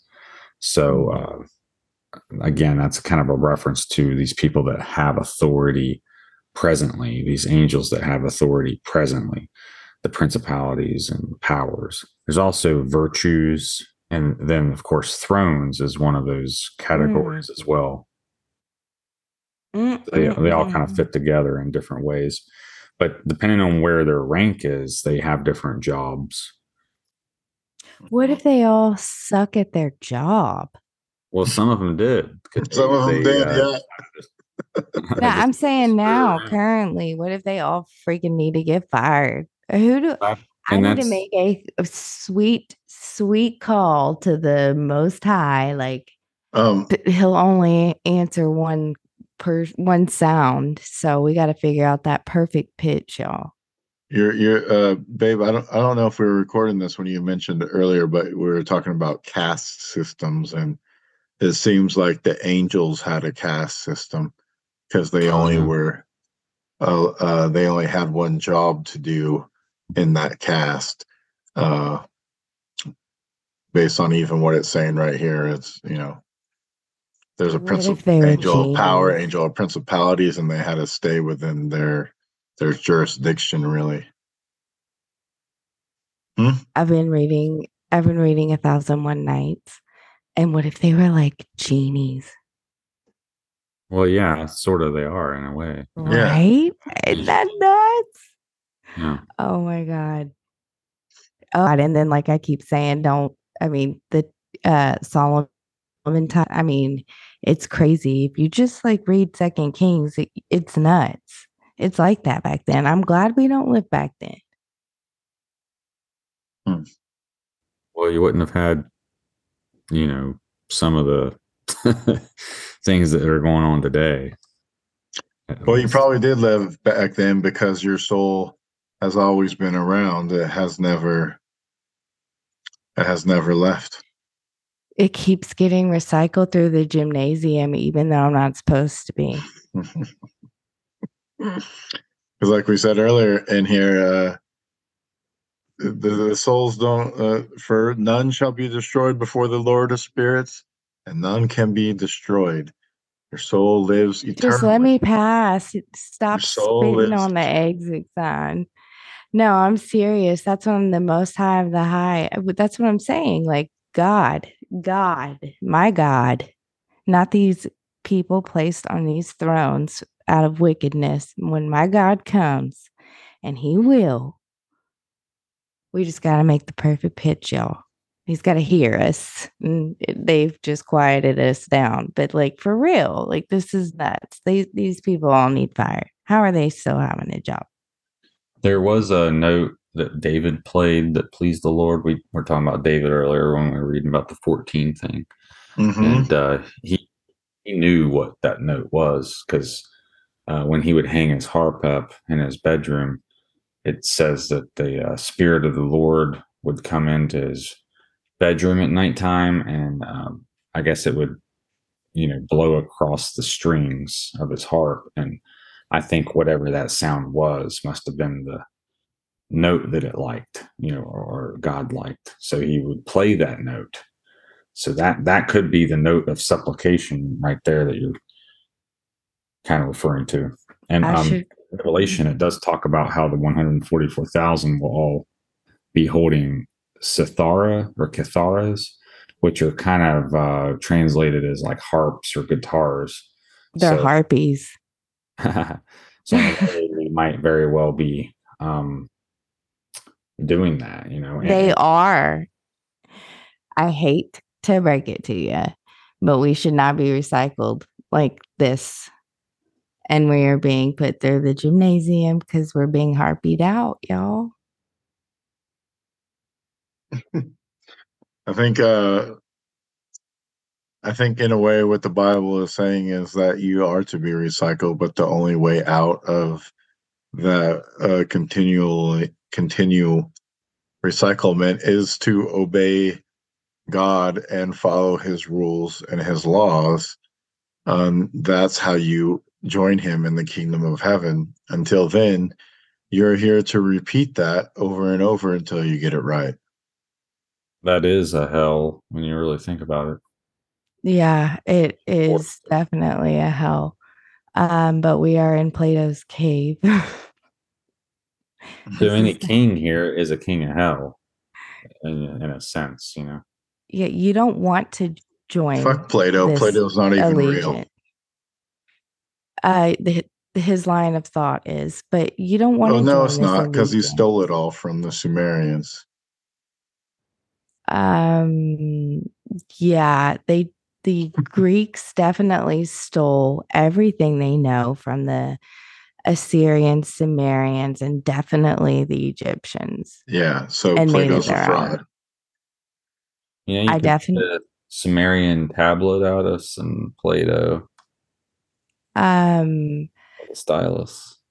It's just say what?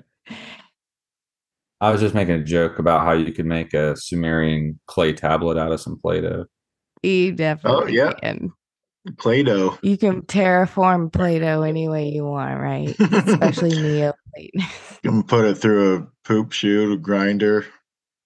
And that's what yeah. Anyway. But you try to tell people that you don't want to be I don't want to be part of this evil like reign. So what you're saying, I'm going to be recycled until I become bad. No, you're going to be recycled So until you become material. good. Till you become good. Oh, okay. Because in my eyes, The like life the that you're people that living are now sitting on the with your materialism is not going to work. You have to follow these laws and these commandments in order to join God in heaven. So until then, you will just keep being recycled. Okay, I guess I had that backwards. Yeah, a lot of religions consider Earth like an illusion. That if you fall in love with the illusion of Earth, that it's like in a prison in a sense like that. So if you were to die in that state of delusion, I guess, then you're kind of doomed to repeat it, perhaps. So it's very, very popular belief among the ascetic cultures and monastic cultures. Okay, That's why that's the monks try to interesting. separate themselves away from the earth. Got to be like a monk. Yeah, but that's also a cult too. So don't get harpied that way either. That ain't the way to go.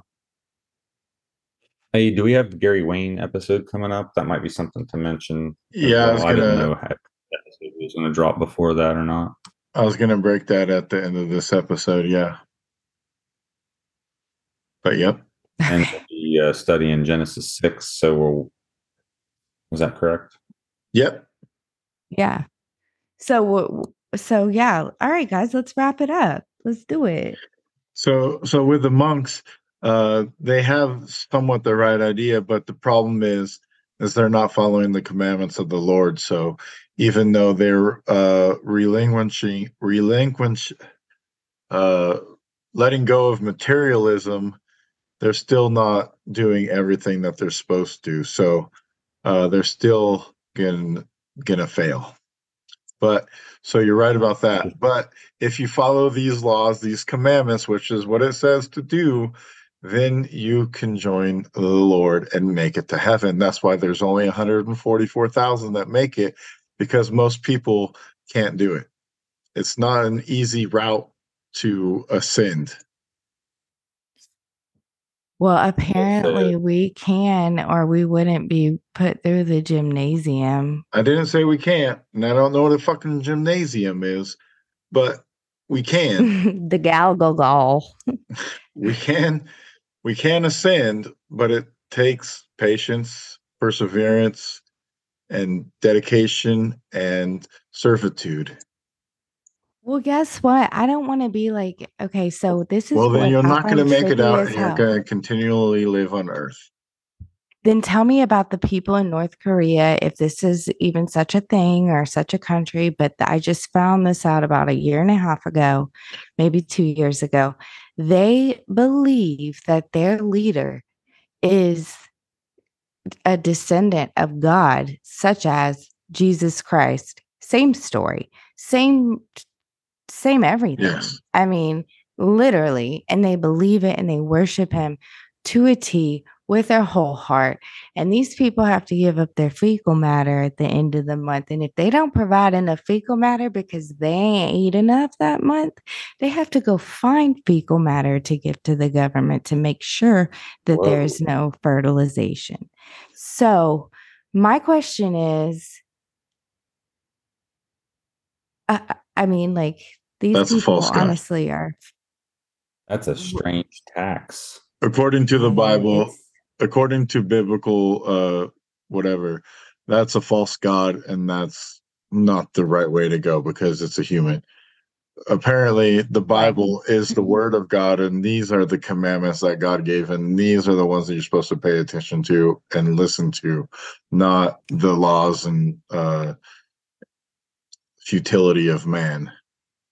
But have you ever realized that it's a bunch of stories where it shows you how people have fucked up completely and maybe don't follow what these people are doing? Yes. Maybe like find something a different way. Like, just don't do exactly what these people are doing, because clearly they fucked up That's what it's showing you. wholeheartedly. Showing you. It's Even not like David didn't do what God told him to do. He didn't follow the commandments that God gave him, and he got his crown taken away. And Moses wasn't allowed to enter the promised land. He was only disobedient once. yeah, because Moses took over the whole shebang. Disobedience. Moses is sitting right there on the elect throne right now. I'm telling you, because he killed his brother Aaron, and I'm pissed about it. You have to be like Job. You have to be like Enoch. You have to be like Ezekiel. You have to follow. You have to follow the rules. Silent. Don't speak of the family. Follow the rules. La Cosa Nostra. Follow the rules of the ruler. The mafia. No, that's all bad. Man-made. Well, they are human. We're all human. We are human beings. Man-made. Writing a human story. All I'm saying is, if you want to get out of the illusion, you have to follow the commandments. That's what the Bible is telling you to do. If you believe in the Bible, follow the commandments, and you can ascend. Otherwise, you're trapped here until you learn to figure it out. That's why I have mentioned earlier that it's purgatory, because purgatory in the Catholic sense means that you are forever repeating your life until you get it right based on your discretions from your previous lives. So you have to not only atone for this life, but your previous ones also. Oh, man. Such is the trauma. Have to be a silent nun.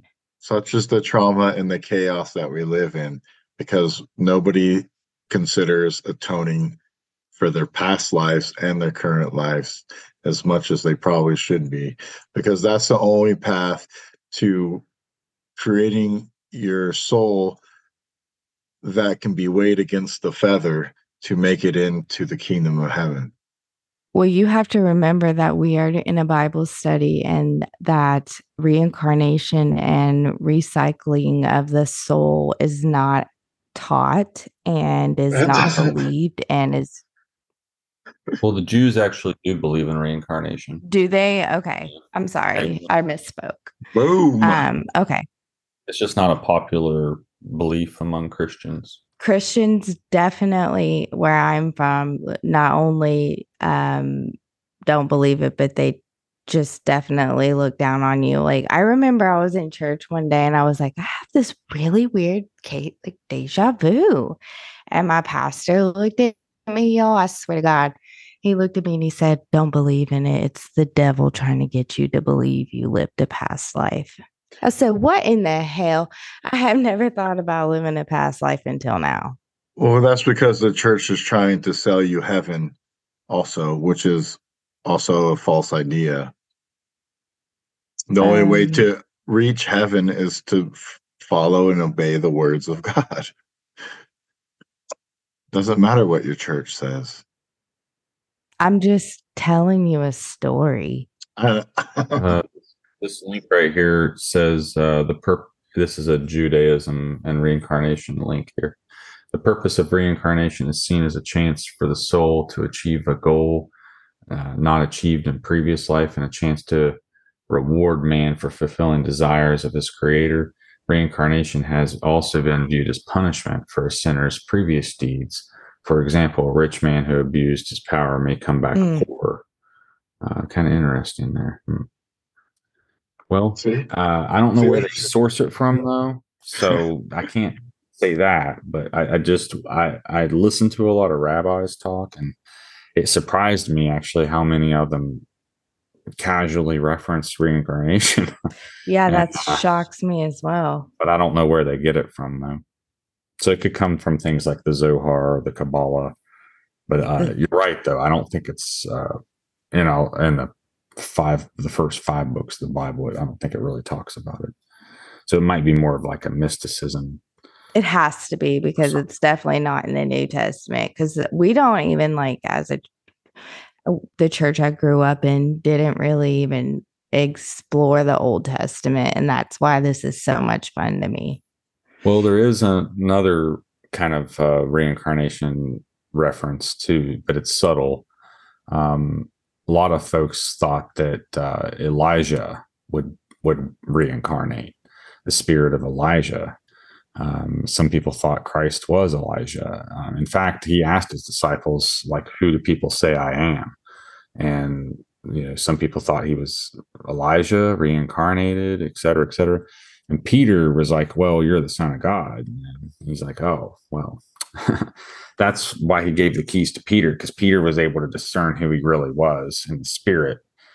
And he was, in fact, Elijah. But that's one of the New Testament references to like a reincarnation, is that okay, they were waiting on Elijah. Which is interesting, because Elijah was known as a kind of a vengeful prophet. He went and killed all the priests of Baal and then fled into the wilderness. Eventually he was taken by God. But just like Enoch. Yeah, exactly. There was only a few people that were taken like that. Yeah.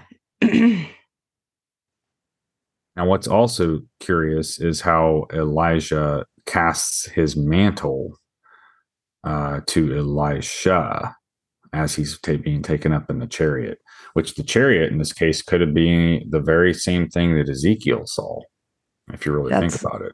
Yeah, that's what I'm saying. I could see what floats in the sky to the moon. Just says no.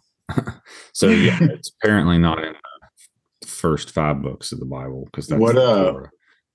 Yeah, what is reincarnation like? The Zohar or the Kabbalah probably is where you'll find it.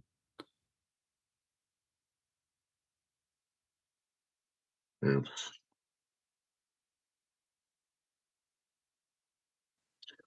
Yes, it's mentioned in the Kabbalah. Yeah. 3 types of reincarnation are mentioned in the Jewish Kabbalah literature, including Gilgul, Ibber, and Dibbuk. Oh, reincarnation. Reincarnation is a fundamental tenet of Kabbalah. The world and our place in it cannot be understood without this key principle. So this would be more like the Twilight language. It was probably part of oral tradition, not written tradition. Yeah.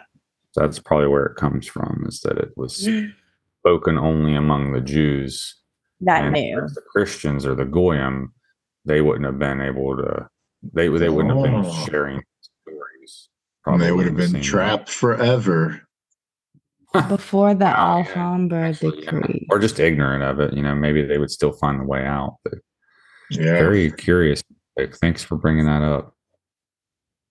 Mm-hmm. Yep.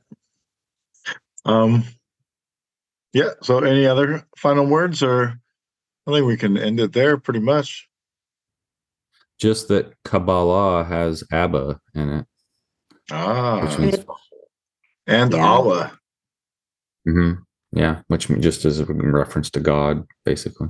Mm-hmm. And it came during the second half of the 15th century, before the Alhambra decree. Been to the Alhambra.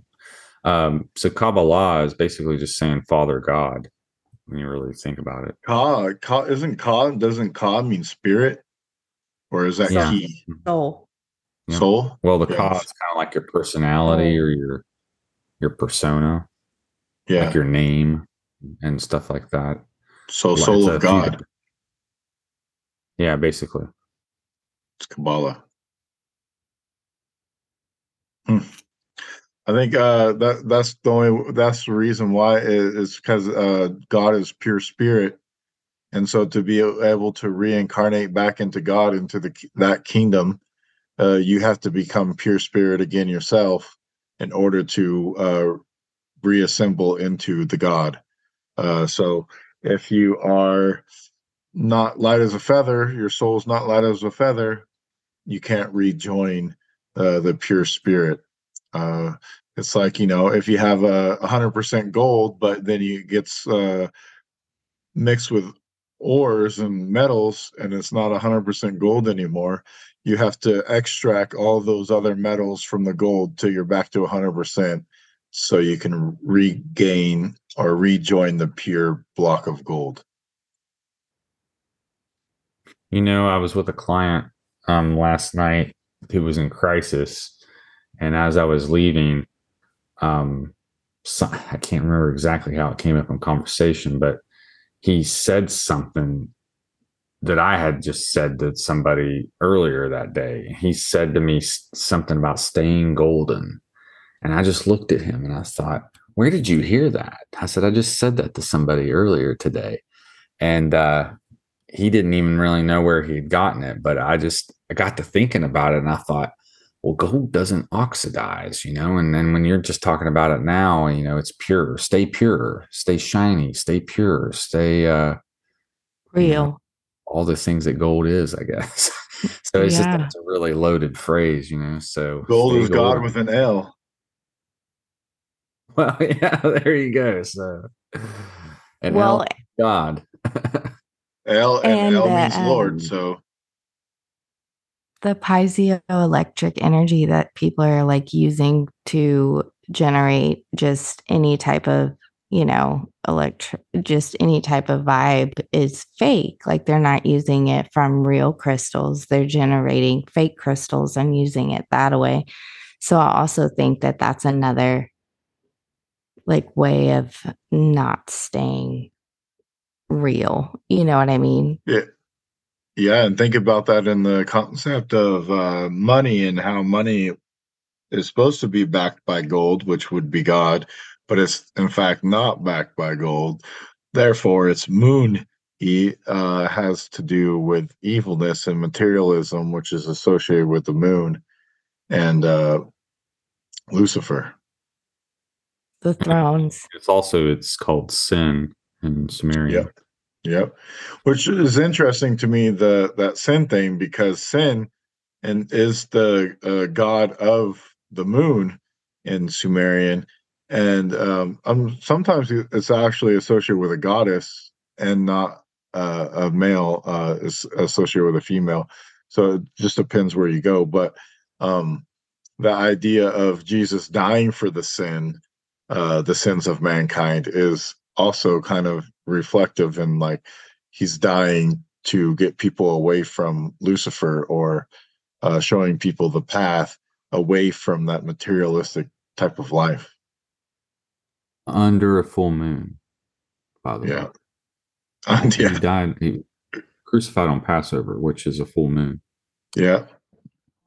Also, in Egyptian, Moses is translated as Monias, Monies, which is translated also into a feminine word. It refers to water, to draw out water. Yeah, which is what he does when he strikes the stone with his staff. Yeah. And that's why he wasn't allowed to go into the promised land, is because the second time he was instructed to speak to the rock, and instead he struck it. And in fact, he struck it like 2 or 3 times, and then it did yield water. But because he was disobedient, didn't speak to it instead, that was the reason he wasn't allowed to go into the promised land. Thank you for that. Yeah. Well, thank you both. It's been fun. I love you both. I love you, Joshua. I love you even more, Morgan. Love you. Love you both. Thanks for doing this again. It's been fun. And stay tuned, because on the next episode, we're going to get into Genesis 6. We're going to read some of Genesis 6. We're going to also read some of Enoch in regards to Genesis 6. And then the following episode will be with none other than who Joshua mentioned earlier, but Gary Wayne. And so that'll be a really fun episode to really get more deeper into Genesis 6. So when we do this next episode, remember to take some notes and write down some questions, so that way we have some fodder to give Gary Wayne some hard hitting ones, because so far we've been going over the whole Bible from the beginning of Genesis, and we're covering chapter 6 in 2 different ways. So it's going to be fun to be able to speak to him about it because he's super knowledgeable. I don't know if either of you have ever talked to him before, but he's very fun to talk to and has a lot of knowledge and stuff. So it'll be a fun one. So if you guys got anything going on, let the people know and we'll get out of here. You can find me on Instagram as Appalachian Aesthetic. And you can also find me on Telegram as Joshua the Branch. I hang out in the Interverse community, Weaving Spiders Welcome, and several others. But if you have any questions, just please get them to us. We would love to share it with Gary. And he's got a website as well known as Genesis 6 Conspiracy. So if you want to kind of preview his book, you can go on there and see a little bit of every chapter and kind of get a feel for what it's about. And he's also writing a new book, I think, right now. So hopefully he'll talk a little bit about that. Yeah, for sure. You can find me on Instagram at DanunakiDan. If you have anything you want to add or questions you want to ask, and even if it's for the other guys or for what we're talking about, I'll be more than happy to ask them on upcoming episodes. And even if you want us to go back to previous chapters, we can do that also. Joshua is great. He's always full of knowledge. And Morgan, thank you too. You're always bringing some heat. I love how you're connecting it to other things. It's fascinating to me. I think this episode was a banger. A lot of I kind of had a few different revelations during this episode, so thank you guys for bringing those out in me. Appreciate it, and have a good day, everybody. All right, you can find me at the Morgan B, MORRIGANB, on Instagram and all over Telegram as well. Thank you guys. I love you both very much. Thank you all for spending time. But me more. Me more, right? You're very welcome. Thank you, Joshua. Good night, guys. Good night. Raising my vibration, curses ending with my generation, blessings raining, it's a celebration, go and tell the nation, we're all saved by grace, and I know I ain't boasting, I've been stuck in my ways, man. I'm regenerating, raising my vibration, curses ending with my generation, blessings raining, it's a celebration, go and tell the nation, we're all saved by grace, and I know I ain't boasting, I've been stuck in my ways, man. I've been stuck in my ways. How many days before it's no longer a phase? God keep giving me grace. I'm giving him thanks. I'm giving him praise. Giving him thanks. I'm giving him praise. I've been stuck in my ways. How many days before it's no longer a phase? God giving me grace. I'm giving him praise. Giving him thanks. Giving him praise. I'm giving him thanks. I've been stuck in my ways. How many days before it's no longer a phase? God giving me grace. I'm giving him praise, giving him thanks. Giving him praise, I'm giving him thanks.